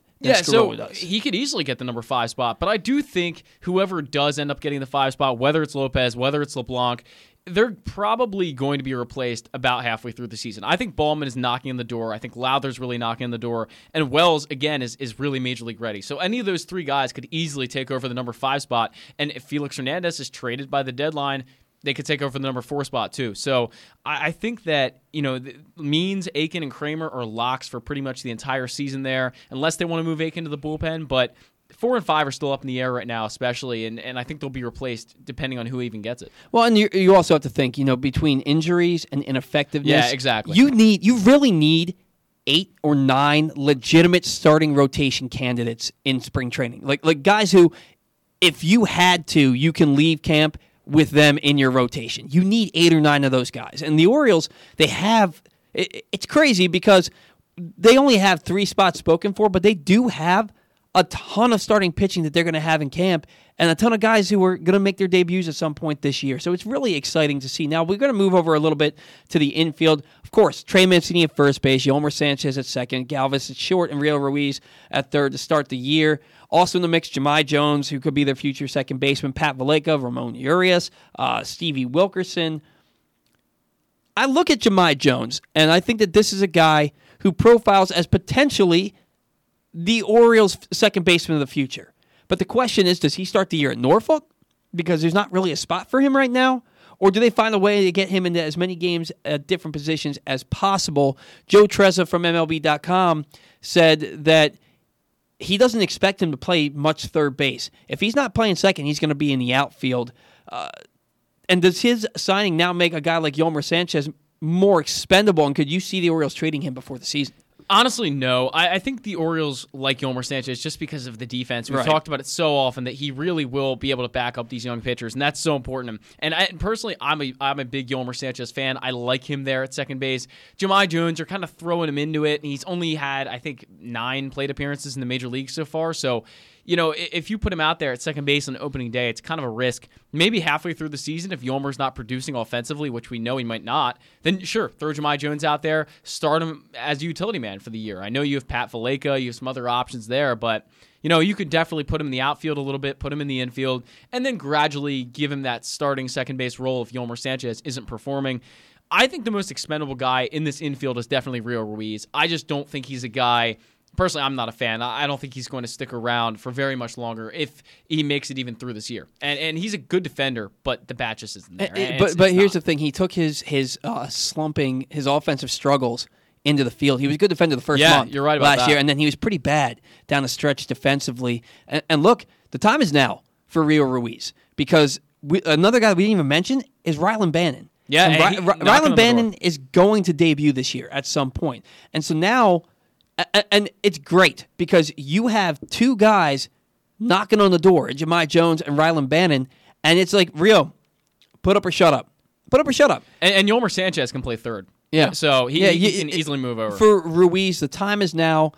I think the leash is short because the Orioles know they have other options who at least can be better offensively and can be just as good, if not better, defensively. So we'll see how that goes. Moving to the outfield, You'd think Mountcastle on left, Hayes in center, Santander in right, with Mullins as a fourth outfielder. However, when Rock put out of the lineup back in December, he had Cedric Mullins starting in center field on opening day. Joe Trezza put out his lineup the other day. He has Cedric Mullins starting in center field on opening day against right-handed pitching. Look, I get it that Mullins had a really nice bounce-back season in 2020, especially when you consider he got demoted from the majors to AAA and from AAA to AA in 2019. Big bounce-back season for Cedric Mullins. But is he really going to start at any... I get... Let me rephrase that. Do you really want Austin Hayes in a platoon in center field? Yeah, I don't think so. I think Hayes they still view as the long-term center fielder. I think he's still the five-tool potential if he can ever work it out. You know, he's always had the injury issues. He gets in his head a little bit, but he's got the potential that I don't think Cedric Mullins has. And Cedric Mullins is a fine player, but we can't forget that half of his hits last year were bunts. I mean, not half, but there were a good bit of them. 7 or 8 bunt hits. Yeah, you're right. he had quite a bit of them, and that was really a reason for his high average. I mean, it rose so much because he was getting on base bunting, and there's nothing wrong with that, but it's not going to work forever. You're not going to be able to lay down every bunt, and that's really what he built his entire 2020 on, in my opinion, was just the bunt hits. He's a great defender, but this is not a guy who, in my opinion, it really is the starting center fielder right now. I think Hayes you're going to get more production out of still. That's my opinion. I think he's there. I agree. I think Hayes, and we saw Hayes was playing most of the first half of last season, if you even want to call it that, with broken ribs. Yeah. He missed like 23 games because of broken ribs. And then when he got healthy, he lit it up. And he lit up, just like he did in September of 2019. And people forget, this is a guy who was a top 5 finalist for minor league player of the year not in the organization, across the country in 2017. He was the first drafted player from the 2016 draft class to debut at the major league level. Austin Hayes is the ball player, and he's got something to prove this year. Got to stay healthy. He and Anthony Santander have got to stay healthy if the Orioles want to do anything. Look, they're not making the playoffs this year, but if they want people to take them seriously, those two guys need to stay healthy and hit in the top third, top half of that order. And Cedric Mullins, great defensive player.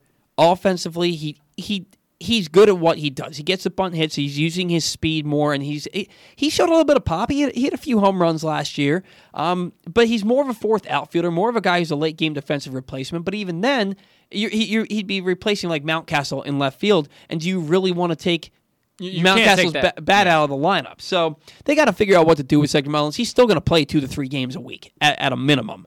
So look, and then catcher. I mean, look, it's Pedro Severino and Chance Sisco, but the entire narrative for this entire season is going to be, when's Adley Rutschman coming? That's going to be the storyline all year. Fans berated the Orioles on social media all through 2020 to bring up Ryan Mountcastle. This year it'll be Adley Rutschman, especially if he's tearing it up in the minors. Yeah, it's going to be the Adley Rutschman show. You had Greg Amsinger prior to 2020, before the shutdown, saying Adley Rutschman should be the starting catcher for the Orioles on opening day in 2020, before he'd ever played more than 30 games professionally. So there's going to be a lot of clamoring for Adley Rutschman, especially if he gets off to a hot start at AA, and if Chance Sisco and Pedro Severino continue to struggle offensively for the Orioles. The narrative all year, guys, is going to be Adley Rutschman. Just prepare for it now. Zach's going to tell us about our print edition of Press Box while I get Josh Sroka on the line. All right, the latest edition of Press Box is available now, and it's our very special annual Best of issue. On the cover, we recognize our Mo Gabba Sportsperson of the Year, Trey Mancini, whose courageous fight against colon cancer and dedication to the community inspired us this year. We also recognize other Baltimore sports fighters, the current and former local athletes and coaches who have taken active roles in the fight against COVID-19 and for social justice. Press Box is available for free at over 500 area locations, including 60 Royal Farm stores, and you can always find the entire edition as well as the best daily coverage of the Orioles, Ravens, and Terps at PressBoxOnline.com.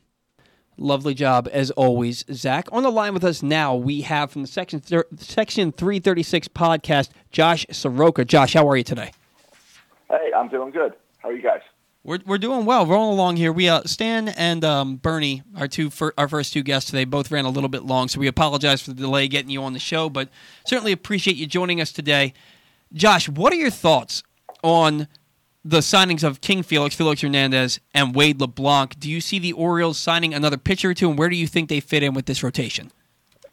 I don't think any of us really know what we're getting from King Felix. I think we're all just excited because it's a player who's been on the other side of the country for his whole career as we've watched him excel. So to have him here, he's not going to. None of us have the expectations that he's going to be what he used to be, but it's still exciting to have a player we know signed.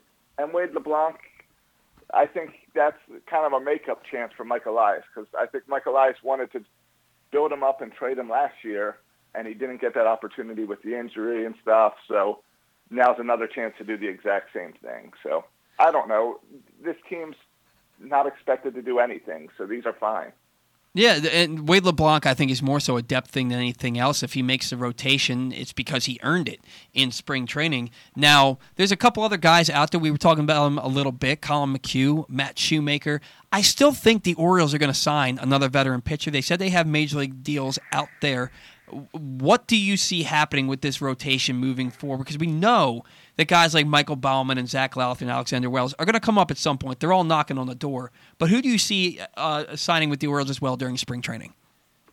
I would like them to not sign anyone because I would, like you, I'm sure, want to see these young pitchers grow and get more innings under them.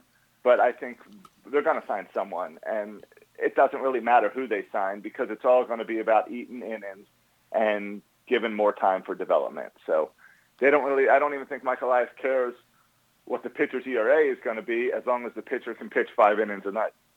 Yeah, no, that's a fair point because at this point it's really just bridging a gap till we get to those younger guys that we just mentioned. They did just trade Alex Cobb, which put a hole in the rotation for Jahmai Jones. The Orioles actually got a solid return for Cobb, and fans seem to be excited about that. What do you see as Jahmai Jones' role with this ball club? Because there's not really a spot for him as we stand right now. Well, the Orioles have decided he's worth $10 million Yeah. because they're picking up a big chunk of Cobb's money in order to get a higher prospect than just Cobb. And it's a little better than a salary dump. I think the Orioles are projecting that this guy's going to be a part of this future and part of this team. We know we have a bunch of depth in the outfield. Our infield depth is a lot younger and unproven, and this guy had really high projections, and he hasn't really gotten a fair shake in the majors yet. Hey, Josh, it's Zack Goodman, and we obviously know about Terrin Vavra, came over in the trade this summer with the Rockies, and I kind of look at Jahmai Jones and Terrin Vavra as two of the same. They're very similar prospect profiles, in my opinion. Who do you prefer? Who would you think would be the standout, maybe in spring training for the Orioles and then down the road? Oh, I think it's way too hard to project that right now. Fair enough, I think there could easily be a spot for both these guys. Because I'm not comfortable with – I don't think I'm very comfortable with any of the second, short, third base projections yet. There's a lot of guys that we hope, but I don't trust any of them yet. No, yeah, that makes a lot of sense. We've never seen Yolmer Sanchez play here. I mean, Freddie Galvis isn't a great on-base guy, and we've seen 2 seasons now of Rio Ruiz with a lot left to be desired. So I understand where you're coming from with that. Now, another guy that the Orioles have in their lineup who's a main piece of this lineup is Anthony Santander. And he went to an arbitration hearing yesterday, and he lost. So he's going to make the $2.1 million this year instead of the $2.475 million that he was asking for. Do you worry about the negative impact that these hearings can have on a player? Because they're basically being dressed down in front of a whole panel to be told why they're not worth what they're asking for.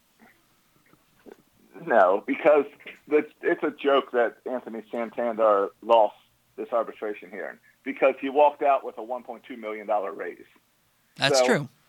I've gone and asked my boss for a raise, and I've been told no, and I go back with my same salary. To say you lost and you get a big raise, that's agents and stuff, and that has nothing to do with the player. That's agents pushing for every penny they can get. But I still think it's interesting that his name's being tossed around for trade stuff. So Mike Elias is definitely still interested in maybe passing them on and putting a younger guy in there. Well, and with Santander, he seems like a player you'd build around, a switch hitter with power. Yeah, he's a Gold Glove caliber outfielder, as he proved in 2020. He has been injured to end the season each of the last 2 years, and he's got 4 years of team control. It would have to, it would have to be a haul for them to move Santander, would it not? Nah, it depends. It depends because you can't judge Anthony Santander off last season, and he had a record career year last season for 30 games. So if you think that's the peak Santander and he's not going beyond that, then yeah, you trade him now while he's hot and while he's high. You build off those numbers. I would think that another team is not going to pay you based on those numbers. So I don't know if he's really a trade candidate at this point until he proves it again in 2021. No, it's a fair point, Josh. And another prospect that the Orioles that's really highly touted, maybe the highest touted prospect next to Wander Franco, is Adley Rutschman. And there's no mistake about it. He's coming. He's going to be here at some point, whether it's in September or whether it's this time next year. Adley Rutschman is coming, and this season, a lot of this season's focus is going to be on that. We know Baltimore fans. We know that if he gets off to a hot start and Severino and Cisco don't, they're going to be like, bring Rutschman up. What are your expectations for Adley Rutschman this year, and how do the Orioles handle him this season? Come on, this has been all off-season. This has been the argument on every Orioles podcast at some point. I'm in the camp of bring Adley Rutschman up now. Let him learn on the big league level. Let's just go. Let him develop with the pitchers. But, of course, Mike Elias isn't bringing up the pitchers, so I don't think we see him this year. I think he's going to have to be really pushing the cover off the ball in AAA, AA, in order to get a chance up here, and the Orioles are going to have some injuries behind the plate. I think Mike Elias is looking at it on the business side, which fans don't like to, but you wait longer, you keep them longer. So let's wait until the team is ready to win, and then bring them up then is what I project. Yeah, throughout Houston's rebuild, that was kind of their model. They would wait until every one of their prospects was very, very ready to go. They would wait until they absolutely proved they were ready for the major leagues. And that's kind of the philosophy I feel like that Mike Elias has brought to Baltimore. Do you agree with that philosophy, Josh, or would you rather see some of the prospects brought up now? I know you said you'd like to see Adley Rutschman right now. As a fan, you want the bring prospects up one at a time and let's watch this team grow. But you can't deny the reason Houston was such a surprise, and when that Sports Illustrated cover came out saying they're going to win the World Series, it was a surprise because it was a surprise to people not covering the Astros. People who were covering the Astros, and I'm blanking on the guy who wrote the article, it was not a surprise to him because he saw them grow in the minors, and then all of a sudden they brought everyone up. That's what we're going to end up doing here. So that's why this season's not going to be fun. They're going to lose a lot. We're going to enjoy it as Oriole fans. But if you really want to get to know these young guys, you got to pay attention to the minor leagues this year, because all of a sudden, 2022, they're going to have to bring someone up, probably a few people up, and that's when you're really going to see this growth. Well, yeah, and you're absolutely right. If you want to have fun following the Orioles in 2021, and this is what I've been doing since 2019. You really got to pay attention to the minor leagues. That's where all the talent in this organization is. And some of them have trickled up into the major leagues, like Ryan Mountcastle and Austin Hayes. But you got to pay attention. They have 5 players in the top 100 right now. There's only 3 teams that can boast that right now, or maybe 3 to 5 teams that can boast that right now. You mentioned that it's not going to be fun from a wins and loss standpoint. It seems like many people believe this is still a 100-loss ball club in 2021. I personally think they're going to be a little bit better than that. I think they can approach 70 wins in 2021. But what is your best case scenario, Josh, for this season? Oh, this season's so hard to predict. I'm with you for more high 60s, low 70s. Because I think that this team was fun last year. And really this year we got Trey Mancini back. We got Santander back healthy. Pitching, who knows what the rotation is going to look like. Right. But it can't get really worse. So I project a slight increase. And it's baseball. You never know. Anything can happen. Yeah, no, I tend to agree with you on that. Anything can happen. I don't think the Orioles are going to be the surprise team of 2021 by any stretch of the imagination, but I think that we're going to see a lot of young guys, like we said, Bauman, Lowther, Wells, maybe Yusniel Diaz and Ryan McKenna at some point. All these guys are going to debut at some point this year, and that's going to make for fun baseball, even if the Orioles aren't winning a ton of games. Now, getting away from that now, Josh, one of the main reasons that we brought you on the program, Masson announced that they're not going to have the pregame show. They're not going to have the postgame show this year. They're basically going to do 15-minute intros and outros with the already on-air talent that's going to be calling the games. So you came up with an idea that you're including Zack and I in, a lot of Orioles bloggers and podcasters from the area, and you're calling it Birdland tonight. So why don't you tell our listeners where this idea came from, what the fans can expect, who's going to be hosting these shows, and where the viewers and listeners can tune in. All right. Well, I guess I did a poor job setting it up as saying the Orioles aren't going to be fun to watch this week or this year, because what I'm working on is this post-game show made by Orioles podcasters and bloggers, people who are on the websites that you're already going to and getting your Orioles news that are not employed by the Orioles or Masson or fans thing. This is a very much a for fans by fans post-game show after every game. And I don't have a whole list. You guys are going to be involved. We had a great meeting this week. It looks about 10 to 14 different people signed up right now at the start of the season, and that's going to, of course, grow as we go on because it's 162 games. So we're talking 162 shows this year. So it's going to be tough to do and not something I could have done all by myself. So I'm excited that so many podcasters and bloggers are excited to do this. Paul, I know you and I are going to kick it off on opening day with after that with the first post game of the season. Yep. And we're excited. People can go and check it out at birdlandtonight.com.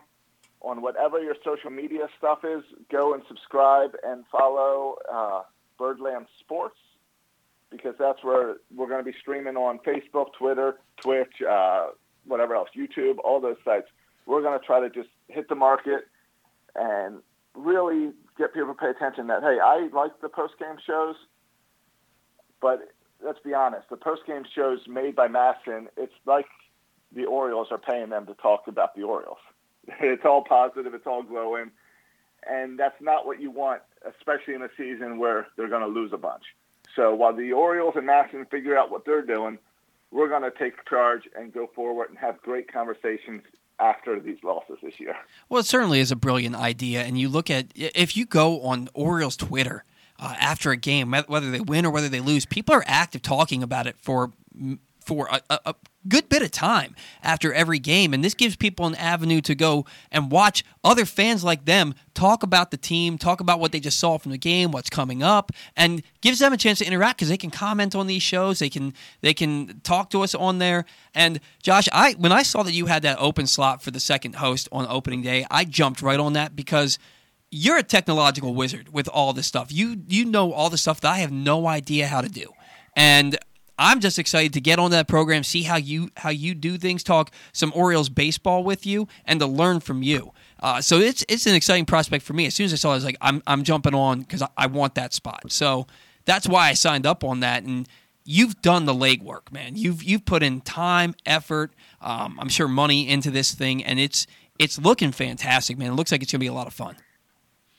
I can't wait to get it started. We're going to start with a little Wednesday shows to get us through spring training, and I think that's going to start this coming Wednesday and build up. And then the week before, we're going to do shows every night leading up to opening day. So it's going to be a special year and a really great opportunity for all these Orioles podcasts and bloggers to get out there and have a fun conversation as we get to know all these young guys getting ready for some winning baseball in the next couple of years. Yeah, and this is a perfect time to do it because, like we said, these young prospects are starting to trickle up onto the major league roster, and it's a lot of fun to talk about what could be and what might just be right around the corner for some Orioles winning baseball. So, Josh, where can people watch or listen to this post-game show this year? All right, so birdlandtonight.com. Birdland Sports on every social media site that's out there, except TikTok, Snapchat, that stuff. I'm a little too old to understand that stuff. But your traditional sites, Birdland Sports, And we're going with Birdland Sports because Birdland Tonight hopefully will expand, and maybe it'll be a pregame show down the road and everything. But Birdland Tonight and Birdland Sports is where you want to go and bookmark all that stuff today. Absolutely. Now, before we let you go, do you want to give us a plug for the Section 336 podcast? It's the same plug. Check out Section 336 on everything you do. It's a podcast I do with me and my brother, and we're going on, I think this is our 8th year covering the Orioles as a podcast. And, there's nothing like sitting at a bar arguing about sports, except then if you take it to the next level and you're arguing about sports with family. And that's what we do every week, every Monday night on Section 336. So check that out as well. All right, Josh, thank you so much for joining the program, man. We're going to talk soon, all right? All right, I'll see you. Thank you. All right, man, take it easy. That was Josh Sroka from the Section 336 podcast. He's done so, and you were on the Zoom meeting with us the other night. He's done so much legwork in setting this up through StreamYard and having everybody that's going to be able to do it and have the sign-up sheet. And it's going to be a lot of fun to talk some baseball and to kind of, we're not taking over the Orioles post-game show, but we're giving fans something that they'd be missing otherwise. Right, giving another option. I mean, if Masson's not going to have them, why can't we? So exactly. So somebody's got to do it. We're going to jump up and take the ball, and hopefully we're going to run with it. So, and the Section 336 podcast. Now, Josh moved down to Florida a year or two ago, but I was on the Section 336 podcast after I wrote an article about how the Orioles, don't kill me, should trade Adam Jones to re-sign Manny Machado. And they had me on the program in that studio that he had set up in his basement out there. Unbelievable, man. Unbelievable setup that they had down there. And then he hosted Birdland Radio the next year, where all of us bloggers and podcasters got to go down and do a half-hour segment on the show. So that was a ton of fun, too. Josh does a great job, man. It's a phenomenal setup that he has, even in his Florida home now. So really excited to work with him, and I can't wait for opening day just to be able to work with him and see how this thing runs and kind of hopefully hit the ground running. You got a live read for RAV4 for us. I do. All right, make the most out of every day in a Toyota RAV4, available in hybrid or gas-only models. A RAV4 can get you where you want to go in style. Check out buyatoyota.com for deals on new RAV4s from your local Toyota dealer today. Excellent job, as always. We got to get our third and final break from the Chesapeake Employers Insurance Studio. When we come back, we're going to close this thing out. C3 American Exteriors is the area's best and most trusted roof and siding specialists. C3 is also an insurance adjuster's worst nightmare and a homeowner's dream come true. With all of the bad weather, chances are you have some roof and siding damage. Call C3 American Exteriors now to get your roof and siding repairs for the cost of your deductible. Don't let the insurance industry get one over on you. C3 guarantees a 48-hour rapid response. Call 401-9797 or go to c3america.com for a free analysis. Since masks are a part of our lives now and probably will be for a while, we might as well wear masks that celebrate our hometown and the teams and athletes we love. Pressbox is offering 3 different types of masks, including a purple and orange Maryland flag pattern 20-inch neck gaiter, plus a Celebrate 8 purple neck gaiter honoring the MVP quarterback, and an over-the-ear 2-ply Maryland flag mask featuring a faded version of the iconic state flag. These are decorative masks. They're not CDC approved, but they are perfect for hanging out and watching games this fall while supporting your favorite teams and being respectful of those around you. Get your masks right now at PressBoxOnline.com/masks. That's PressBoxOnline.com/masks to get yours now. Get the fresh start you deserve. It's a new year. It's a new you. In the U.S. Army, you will acquire the skills and experiences that will prepare you for a long and successful career. There are more than 150 career fields to help you find the right fit for your future. Become a stronger and more successful individual that you and your family can be proud of. Explore all the ways to serve. To request more information, text AQWP to Go Army or 462-769. Hey, Dad, can we try one of those hoagie things? Sorry, son. We aren't hoagie people. What do you mean? Son, we're Royal Farms sub people, like my daddy was, and his daddy before him, like you and me, and all the folks we know. Gee, Dad, I never thought about it like that. So you're saying hoagie people are... aliens, son. they're aliens. Royal Farm subs are Baltimore's best. Real fresh, real fast Royal Farms. For more than 100 years, Chesapeake Employers Insurance has been helping Maryland businesses keep their workers safe. With competitive pricing and an AM Best A- financial strength rating, it's no surprise that Chesapeake Employers is Maryland's largest writer of workers' comp insurance. At the end of every workday, someone's waiting for your safe return. Connect with your agent or visit CEIWC.com. The latest edition of Press Box is available now, and it's our very special annual Best of issue. On the cover, we recognize our Mo Gabba Sports Person of the Year, Trey Mancini, whose courageous fight against colon cancer and dedication to the community inspired us this year. We also recognize other Baltimore sports fighters, the current and former local athletes and coaches who have taken active roles in the fight against COVID-19 and for social justice. Press Box is available for free at over 500 area locations, including 60 Royal Farm stores. And you can always find the entire edition, as well as the best daily coverage of the Orioles, Ravens, and Terps at PressBoxOnline.com.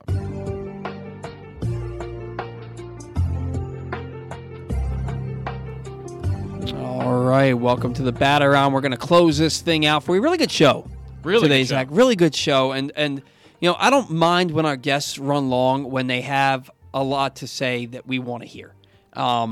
Which is almost always the case anyway. Yeah, right? And especially the Cardinals. Like we don't follow Cardinals baseball. It's always great to hear more and more about what they have going on. Cardinals baseball, it's great baseball. It's what the Orioles used to be. There are a lot of comparisons from Baltimore to St. Louis. Yeah. Based on what the Orioles used to be and what the Orioles can be. The Orioles are that kind of baseball town. They just haven't had anything to root for in 40 years.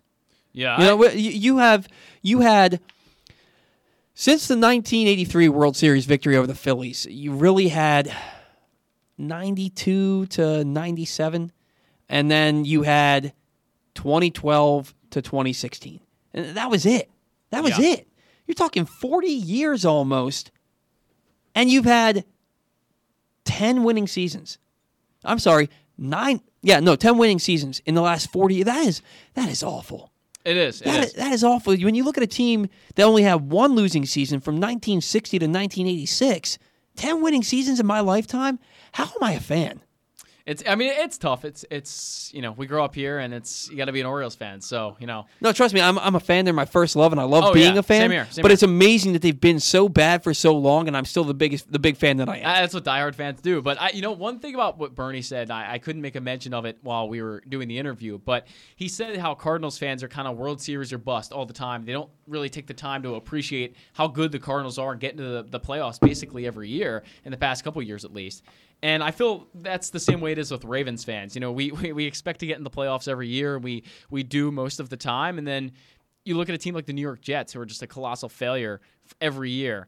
And you get to appreciate that. So once the Orioles get back into contention and maybe making the playoffs every year and not making the World Series, we have to take the time to appreciate that. So I liked what he said about that. That's a good point with the Ravens, because now look, the Ravens made the playoffs one time after 2012. From 2013 to 2017, they made the playoffs once. 2015, very rough. 2015 was a bad, a lot of injuries, and then they ended up making the playoffs each of the last 3 years. But make no mistake, the Ravens have been a better run organization than the Orioles. The Orioles, I firmly believe the Orioles are on their way. The Ravens are consistent winners, though. They usually are, and they always try to compete. And that's the goal. The goal that has been stated all along is to get this rebuild done now, so that they never, not just so that they can win for 10 years, it's so that they never have to do it again. Get that talent pipeline coming. And that's why a strike scares me so much. Yeah, no, because I'm with you. The pandemic, having no fans in the stands, has cost the Orioles a ton. Cost every team a ton. But a team like the Orioles could drown if there's a strike.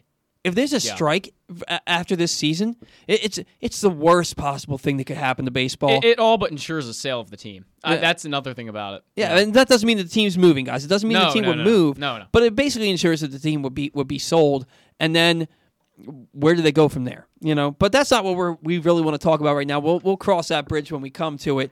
I do want to address something that Stan brought up, and that's Mickey Callaway. And Mickey Callaway, if you don't know, he was the I believe he was the manager of the Mets at one point, and he was with the Indians, and now he is the pitching coach for the Los Angeles Angels. Though I'm sure he's going to be out of a job. How he's not at this point? I don't really understand. That dude's not coaching, maybe ever again, but definitely not this year. And what he did is he sends these illicit pictures to female reporters and women in sports, and he makes passes at them and says ridiculous stuff. Some of the text messages and pictures that they put out there, it's just like, what are you doing? All in the Athletic, by the way. Yeah. And the question, what are you doing? Like, what? Yeah. You guys, you can't do it. I have a fiance who I love with all my heart and soul, and she is very popular on Twitter, on Baltimore sports Twitter. She's a beautiful woman with a lot of knowledge about sports. She has like 5 times as many followers as I do, and I work in Baltimore sports. And people would send her pictures unsolicited, graphic pictures all the time. Guys, I'm going to tell you right now, the women don't want it. They don't want it. They don't want to see what you're working with. Nobody wants to see that. You're not the female body, work of art. Male body, it's gross. Women don't want to see it. Knock it off.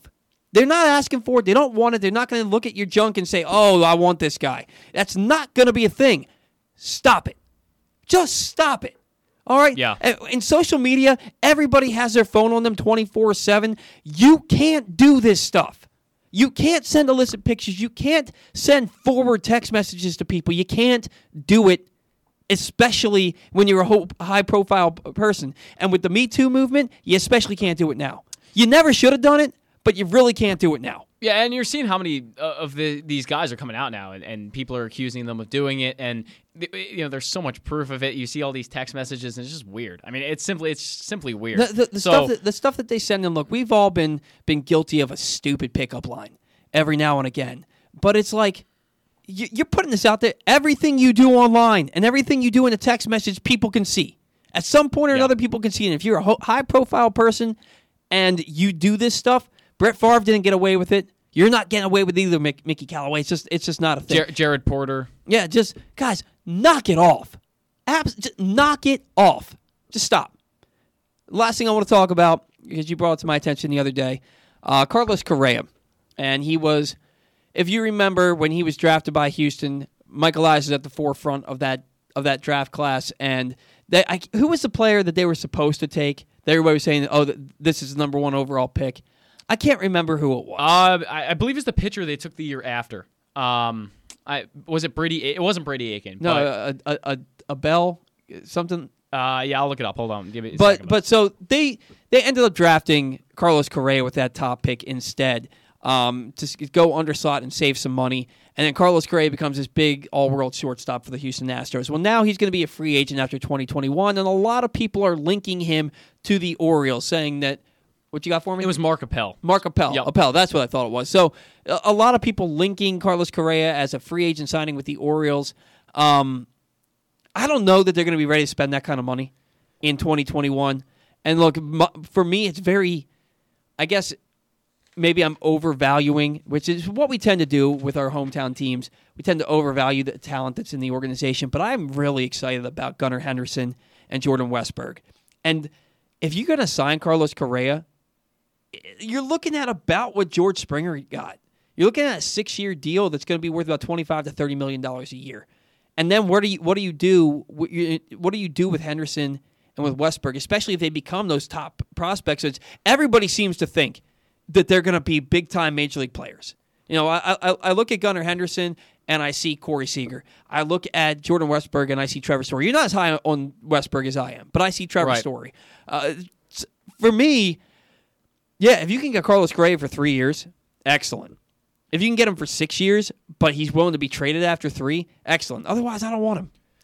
I think this is the problem with this whole situation for the Orioles. They have really no short-term plan, and they have the long-term plan with one of either Westburg or Gunnar Henderson.